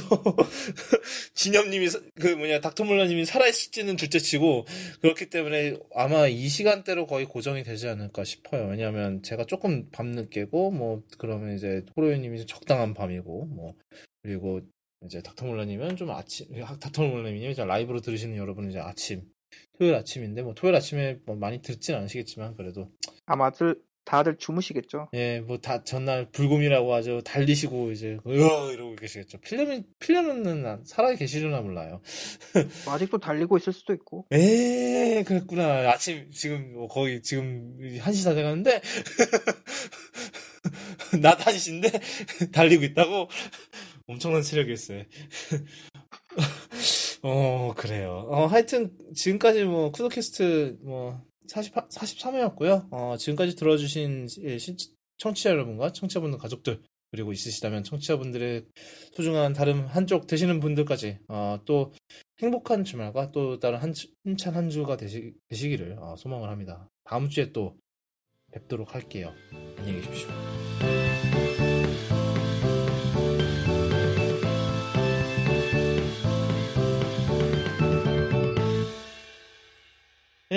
뭐, 그렇게 됐고요. 하여튼, 행아웃 진짜, 어떻게 해야 되는 거, 뭐가 문제였던 거지, 행아웃이? 나는 모르겠습니다. 모르겠... 뭐, 포트가 안 맞았나? 이게 사실 우리 스위치가, 여기가 NAT가 D로 뜨는 거야. 그래서 온라인 게임이 아예 안 돼. D로 뜨면은. 그래갖고 내가 이쪽 그 커뮤니티 팀이랑 계속 씨름해갖고 오늘 A로 바꿨어. 음흠. 근데 뭐 이것 때문에 그런 것 같지는 않고 지난주엔 잘 됐는데 오늘 또 왜 이러냐. 참. 이게 여기 막 지금 여기 장난 아니야. 인터넷 속도가 이게 구글 와이파이를 여기다 깔아놨는데 이게 이제 매일마다 이제 그걸 하거든. 체크를 해. 그 스피드 체크를. 근데 인터넷 속도를 보면은 오늘 다운로드 속도가 505메가비퍼세크고 업로드가 816메가비 거의 기가빗이야 기가빗. 장난 아니다. 근데 실제로 이 속도 그러면 뭐해? 근데 실제로 이 속도로 근데 이게 웃긴 건 뭔지 알아? 이게 구글 와이파이니까 구글 서버에서 왔다 갔다 하는 걸 거 아니야. 그냥 뭐냐고 이게 왜 이래? 그러면 얘는 그 구글 행아웃은 구글 서버 아니냐고. 그러면 뭐해? 내 거 AT&T 50메가비트에 업로드 5짜리만도 못하는 구글 행아웃 품질인데. 아유 짜증나 씨. 야, 내 거 비대칭 장난 아니다. 지금 보니까. 근데 그게 내가 늘 그렇게 살아왔어. 100메가빗에 7메가빗. 장난 아니야, 진짜. 비대칭 쩐다. 이거 비대칭, 나 진짜, 정말 인터넷 거에서 최악의 악마야. 굳이, 난 뭐 그렇게 업로드 할 일이 많이는 없기 때문에. 아니, 왜냐면 나는 이제 막 사진 백업, 온라인 백업하고 이러면 이제 올려야 되잖아. 그러면. 진짜 며칠 걸렸어, 며칠. 옛날에 뭐 백업하는데. 와. 바이. 진짜. 하여튼, 어제 결국은 샀는데, RX1R2를. 되게 싸게 샀어. 왜냐면 이게 지금 정가가 3,299인데. 새 거 산 거지? 민트급 중고라고 하는데, 뭐. 예. 아. 근데 이제, 이게 2,700으로, 그래서 2,750인데, 거기에 어제 거기 이제 그 사이트가 소니 기어 항정 12% 할인이었어. 그것까지 먹이니까 2,400까지 떨어졌어. 나쁘지 않게 샀네. 그러니까 이게 아예 그런 카메라 중고 거래를 전문으로 하는 사이트인 것 같더라고. 막 소니 알파 루머에도 내가 소니 알파 루머에서 봐서 들어간 거야, 그거를. 그러니까 뭐 거기에까지 올라갈 정도면 그래도 나름 공인된 사이트인 것 같기도 했고. 그래서 했는데 뭐 거기 매입도 하나? 매입도 하는 것 같아. 사이트 이름 뭐냐? KEH.com. KEH.com? 이게 하여튼 뭐 다 있어. 뭐 라이카도 있는 것 같아.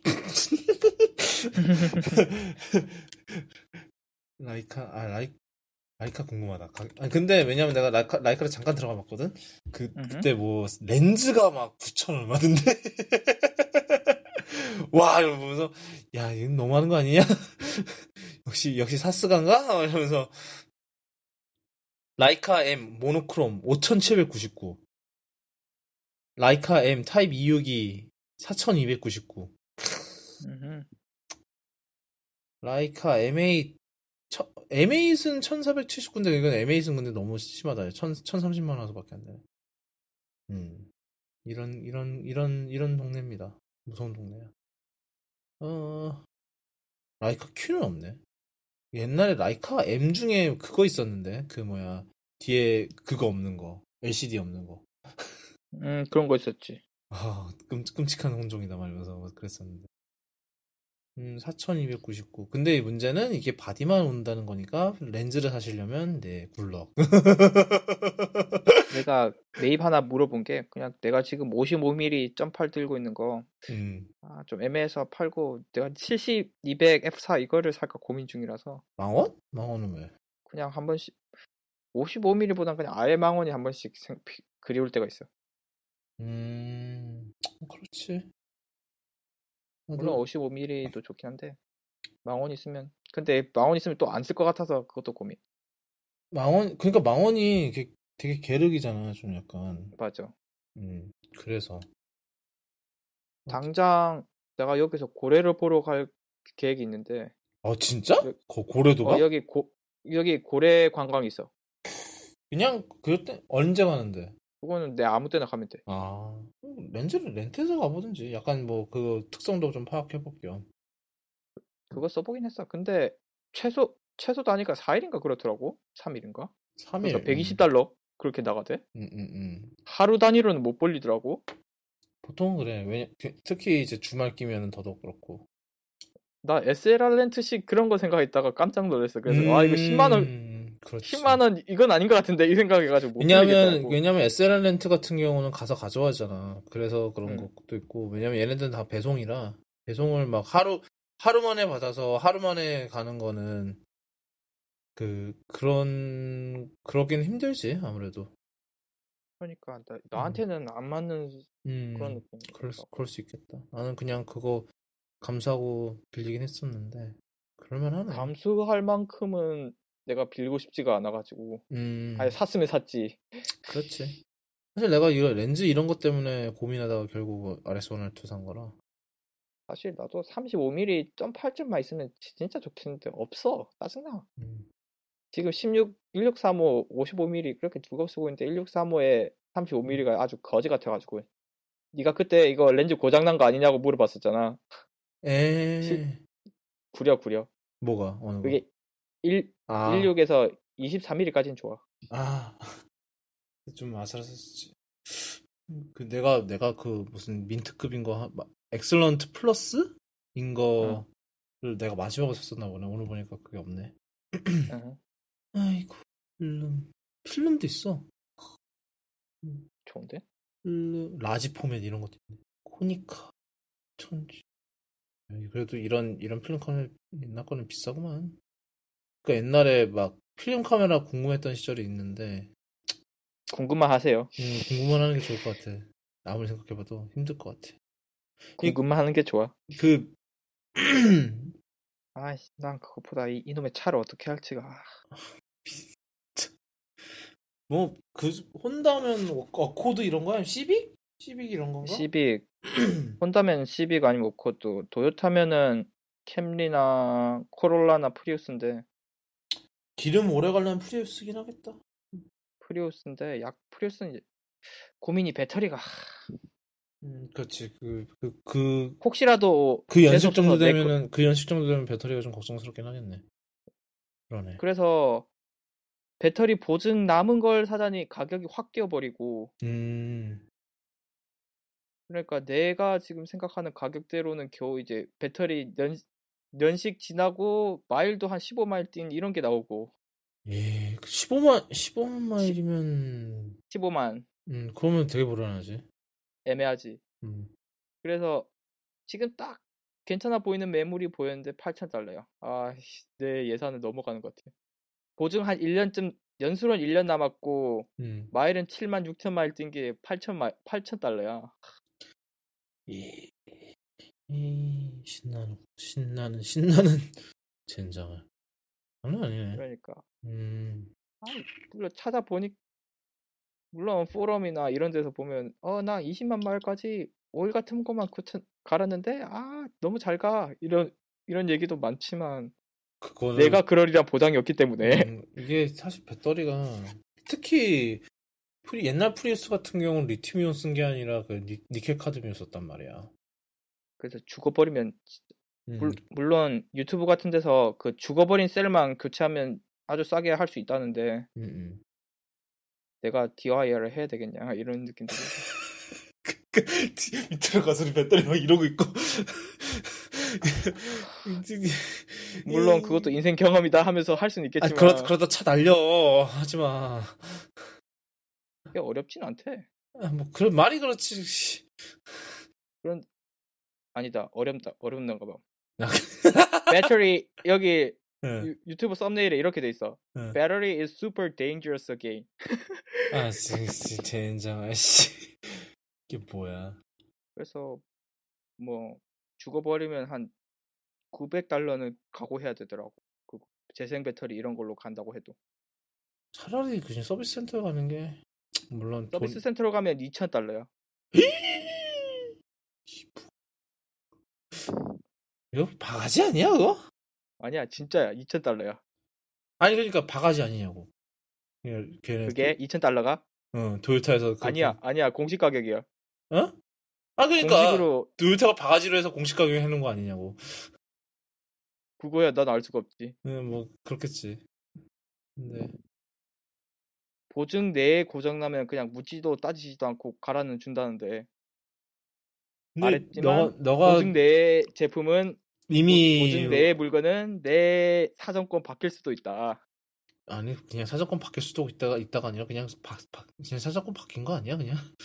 바뀌야. 내가 지금 내 손 안 벌리고 감당할 수 있는 게 한 6,000달러 정도인데 그러니까 그래서 아예 그냥 아싸리 코롤라 이런 거 사자니 프리우스가 눈에 밟히기도 하고 그래서 코롤라를 보자니 내 가격대 매물 중에 수동도 나와. 오 좋아라 해야 되나 안 좋아해야 되나 이거 모르겠다. 재밌지 수동. 수동 타는 사람들 그렇잖아. 아주 재밌다고 음. 직결감도 좋고 차를 내가 통제하는 느낌이 너무 좋아서 다음 차는 자동 산다고. 아 예. 아 예. 그랬구나. 자신의 미숙함을 깨닫고 결국 자동으로 다시 돌아간다 약간 이런 느낌인가? 아니 그걸 너무 좋은 걸 깨달음을 얻었으니까 자동으로 돌아가겠다고. 그랬다. 코롤라도 그렇게 싸진 않아. 막 7만 마일 06년식 이런 데가 7,000달러야. 에이 젠장 이놈은 사고 경력 있다 때려쳐. 네. 이게 참 힘들어. 그래. 중간에 고장 나면 그게 더 큰 문제야. 보험은 그게 보험 커버할 수 있는 게 그게 한계가 있지. 그러니까 보험도 너무 이게 컬리전이나 컴프렌시브 넣으면 너무 비싸가지고 그거 빼고 하는 거 생각 중인데. 예. 글쎄. 예. 몰라. 그걸 넣으면 한 얼마냐? 130불 생각해야 되겠던데 한 달에. 물론 이게 6개월 동안 내가 사고를 안 내면 내려가는 것도 생각해야 되는데. 그렇지. 뭐 사고 낸 적 있어? 여태까지? 한국에서 낸 적이 있는데 어차피 렌터카로 낸 거라서 그래라. 내 기록엔 없어. 그래라. 뭐 그냥 렌터카 보험으로 그냥 때려치고만 한 그런 건가? 그런 거지. 내 돈 좀 깨지고 휴차료 좀 깨지고. 그랬구나. 뭘 했는데? 그리고 아이오닉 빌리고 가다가 아니 유번 얘기야? 차선 좀 바꾸다가 좀 삽질을 했더니 빵 했어. 올림픽대로였는데 차가 너무 막히는 거야. 내가 2차로였는데 1차로가 살짝 가네. 뭐 했는지 알겠다. 그래서 이제 살살 눈치 보면서 2차로를 가려고 가는데 갑자기 앞차가 갑자기 서버리는 바람에 그래서 공간이 약간 애매했었거든. 그래서 일단 넣었는데 깜빡이 켜고 있었어 계속. 근데 이 인간이 나를 못 본 거야. 이 인간 차가 너무 커가지고. 뭔데? 너무 높았던 거지. 차가 뭐였길래? 25톤 트럭이었어. 에이! 다행히 서행 중이라서 차가 크게 박살나진 않았는데 아무튼 빵 했지. 그랬구만. 그래서 휴차료 대박 깨지고 된장. 보험이 안 돼 있어서 그 부분이? 휴차료까지는 보험이 안 됐었어. 그거 소카였거든. 소카래 그린카였거든. 어느 정도 보험은 돼 있을 텐데. 그 정도까지는. 그건 그린카나 소카가 그거야. 대인 대무 이런 거는 이제 면책금 내면 되는데 휴차료는 보험이 안 돼. 걔들이. 그러하군. 그래서 싸긴 한데 휴차료 대박 나와가지고 에라이 씨. 이건 아니야. 덕분에 이제 차선은 안전하게 바꾸. 숄더 체크 이제 진짜 종교적으로 한다 완전. 해야 돼 진짜. 해야 되는데 와. 그래서 대박 비싸게 배웠지. 숄더 체크. 진짜. 아니 진짜 서울은 특히 그래. 그 방어운전 해야 돼. 정신 나간 놈들이 이따금씩 등장해갖고 해야 된다니까. 사실 그 상황도 약간 그 사람이 그렇게까지 높은 차 아니었으면 내가 나를 진작에 인지하고 그냥 얘 공간 내줬을 것 같거든. 좀 재수가 없었어 약간. 근데 트럭이 그 정도는 후방 카메라는 달고 다녀야지. 그러니까 아우 씨. 뭐 아무튼. 그럼 근데 어차피 내 그거에는 전혀 기록이 안 뜨고 그럼 됐지 뭐. 경찰에도 신고가 안 된 사고고 어차피. 그러하군. 그래서 나는 내가 이제 운전자 기록을 보내주면은 뭐 스테이트 팜 같은 데서는 받아준다더라고 한국 그거 운전 경력을. 응. 그래서 그걸 주면 난 10년 무사고로 뜰 거야. 오, 나는 뭐였지? 그 주차장에서 그런 걸 보험 처리했어갖고 아 그것 때문에 아마 그러진 않을 거긴 한데. 근데 그거 경찰 기록에 안 나오면 상관없을걸? 아, 그래?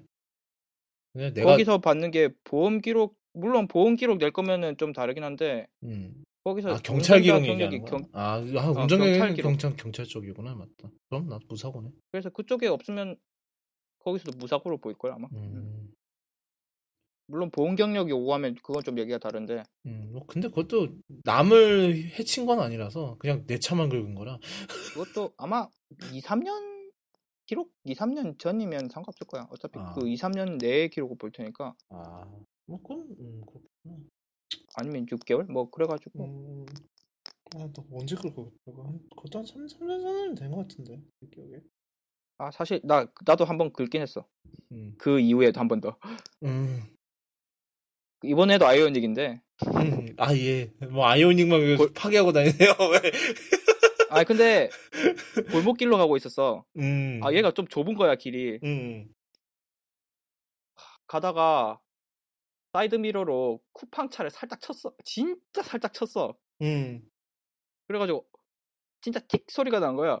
그래가지고 젠장. 그래가지고 일단 비상등 켜고 차를 세웠어. 그래가지고 쿠팡 기사가 내리더니 원래 이 차 좀 많이 긁혀서 상관없어요. 가세요 하는 거야. 개꿀. 뭐 지차 아니니까. 그래서 사장님 차만 괜찮으면 된다고. 사장님 차만 물론 난 사장님 아니까 아무튼 기분 좋았어. 그래서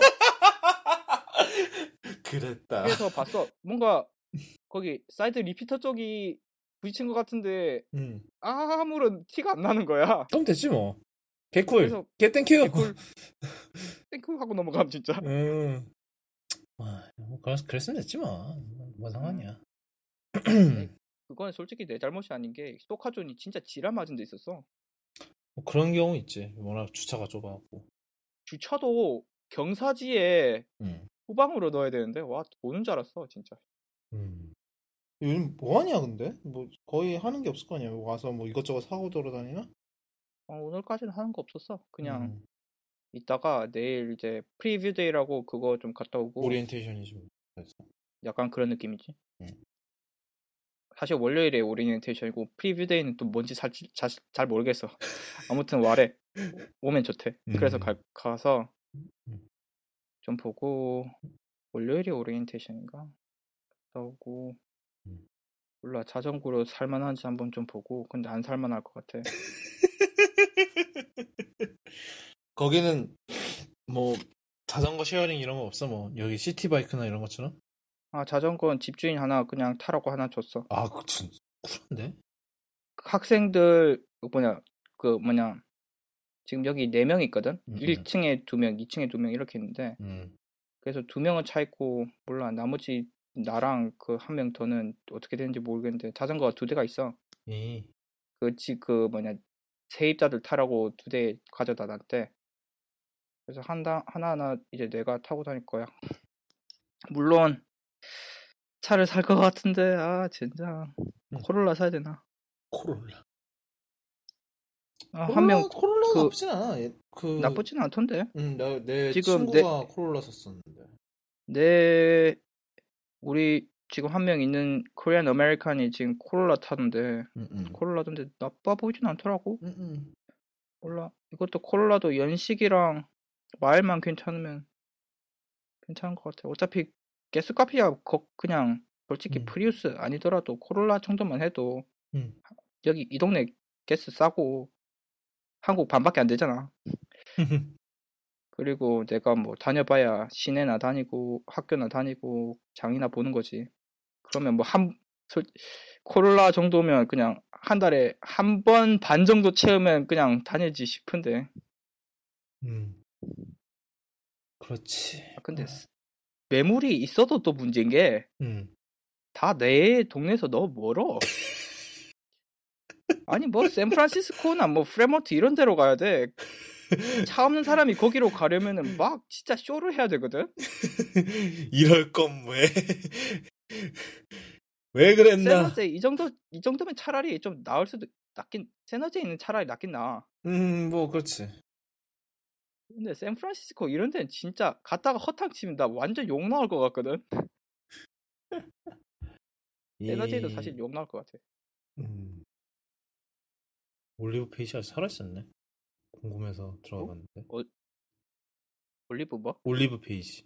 옛날 그 꽃 사진 잘 찍는 분. 아, 그 사람 아직도 잘 있어. 그러네. 아직도 하시네. 그 사람 어차피 소니 직원이잖아. 아, 그래? 소니 오디오 쪽이야. 아, 오디오. 사진은 아니고? 사진 아니야. 놀랍게도 오디오 쪽이야. 그리고 아이유 사진도 그분이 거의 다 찍는 것 같아. 아, 그 홍보 사진? 소니 홍보용 사진? 하긴 그러니까 이게 굳이 외부 고용할 필요 없으면 좋지. 외부를 쓸 필요가 없을 것 같아. 그 정도 찍으면 솔직히. 많이 하셨네, 그동안. 그래서 좀 짜증나. 그 사람 보면. 아니 왜 사진 담당도 아니고 오디오 쪽이 왜 이렇게 사진 잘 찍어서 영업 다른 사람들 영역 침범하냐고 짜증나게. 본인 말로는 인물 잘 못 찍습니다 하면서 광고 사진도 자기가 찍고. 아니 인물 사진 못 찍으시는 거 치고는 너무 자주 올리시는 거 아닙니까? 사실 인물 사진에 8알은 모델이라 그걸 이미 가지신 분이기. 예. 뭐 그렇긴 요즘은 계속 한 번만 찍으시네. 프렌드라고 돼 있네. 한 분 더 있어. 그 일랑이라는 분이랑 또 한 분 더 있어. 아이유 있네 여기. 아이유 3월 25일에 아이유 업무상 좋으시겠다. 아이유도 찍으실 수 있고. 2년 전이 떠오르는군요. 그래라. 부럽다. 아이유도 찍을 수 있고. 아이유 좋은 건 잘 모르겠지만. 그래. 각자 거기는 민족.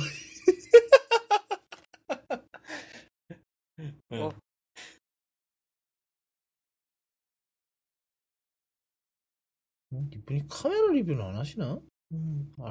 카메라 리뷰 이 사람은 있잖아. 렌즈 후속 세대 나오면 돼. 아니 RX1R2는 안 했네. 그거는 그냥 대충 하는 것 같아. 오히려 후지 쪽은 했어. 알파는 계속 하시는 것 같은데 당연하겠지만. 알파는 계속 하는데 알파 7 R3 나오면 R2 하고 이런 식으로 해. 그래라. 막 한 수십만 장 찍고 나서 쓰더라고. 나 아마 그 카메라 다 달아 없어질 때쯤 하시는 건가? 약간 그런 느낌? 렌즈 같은 것도 한 5, 6천 장 찍고 레뷰하던데? 그거 있잖아. 그거 막 이순신의 태계 이왕 찍어놓고 막 그런 해상력 테스트한 거 그것도 완전 노가다인데. 샘플도 막 수천 장 찍고 하는 게 대단한 것 같아. 그렇다고 뭐 블로그에 광고를 하나 그것도 아니고. 그렇지. 하나? 안 하네. 안 하잖아. 카메라 들고는 왔는데 한동안 찍을 게 없어. 나는 좀 가다도 몇 번 보고 나니까 아무런 감흥이 없어. 그러니까 차를 사서 이제 나가봐야 된다니까 슬슬. 그러니까 빌리던 사던 나가봐야 된대. 애플파크를 가보든지. 그래서 일단은 내가 8월에 친구가 한 명 온대가지고 오면은 일단 세너제이에서 만나가지고 거기서 좀 놀다가 이 동네 차 빌려서 거기서 빌려서 여기로 와서 한 바퀴 돌고 막 거기도 갈 거야. 17마일 뭐 이런 데랑 그런 데가 있어. 막 또 그냥 빅서라는 데가 있어. 거기도 가는데 거기에 다리가 있거든. 유명한 다리가 있어. 이름이 빅스비야. 네, 그래라. 빅스비 다리? 그 빅스비야. 그래. 나도 그때 가봤다. 나도 가봤지. 아니 그 다리 되게 짜증나는 게 LA에서 올라가잖아. 언제 나온지 모르겠는 거의 결국 그러니까 진짜 아침 한 8시 출발했는데 계속 안 나오다가 나 해 다 질 때쯤 다 다르더라고. 되게 위에 있더라고 그때.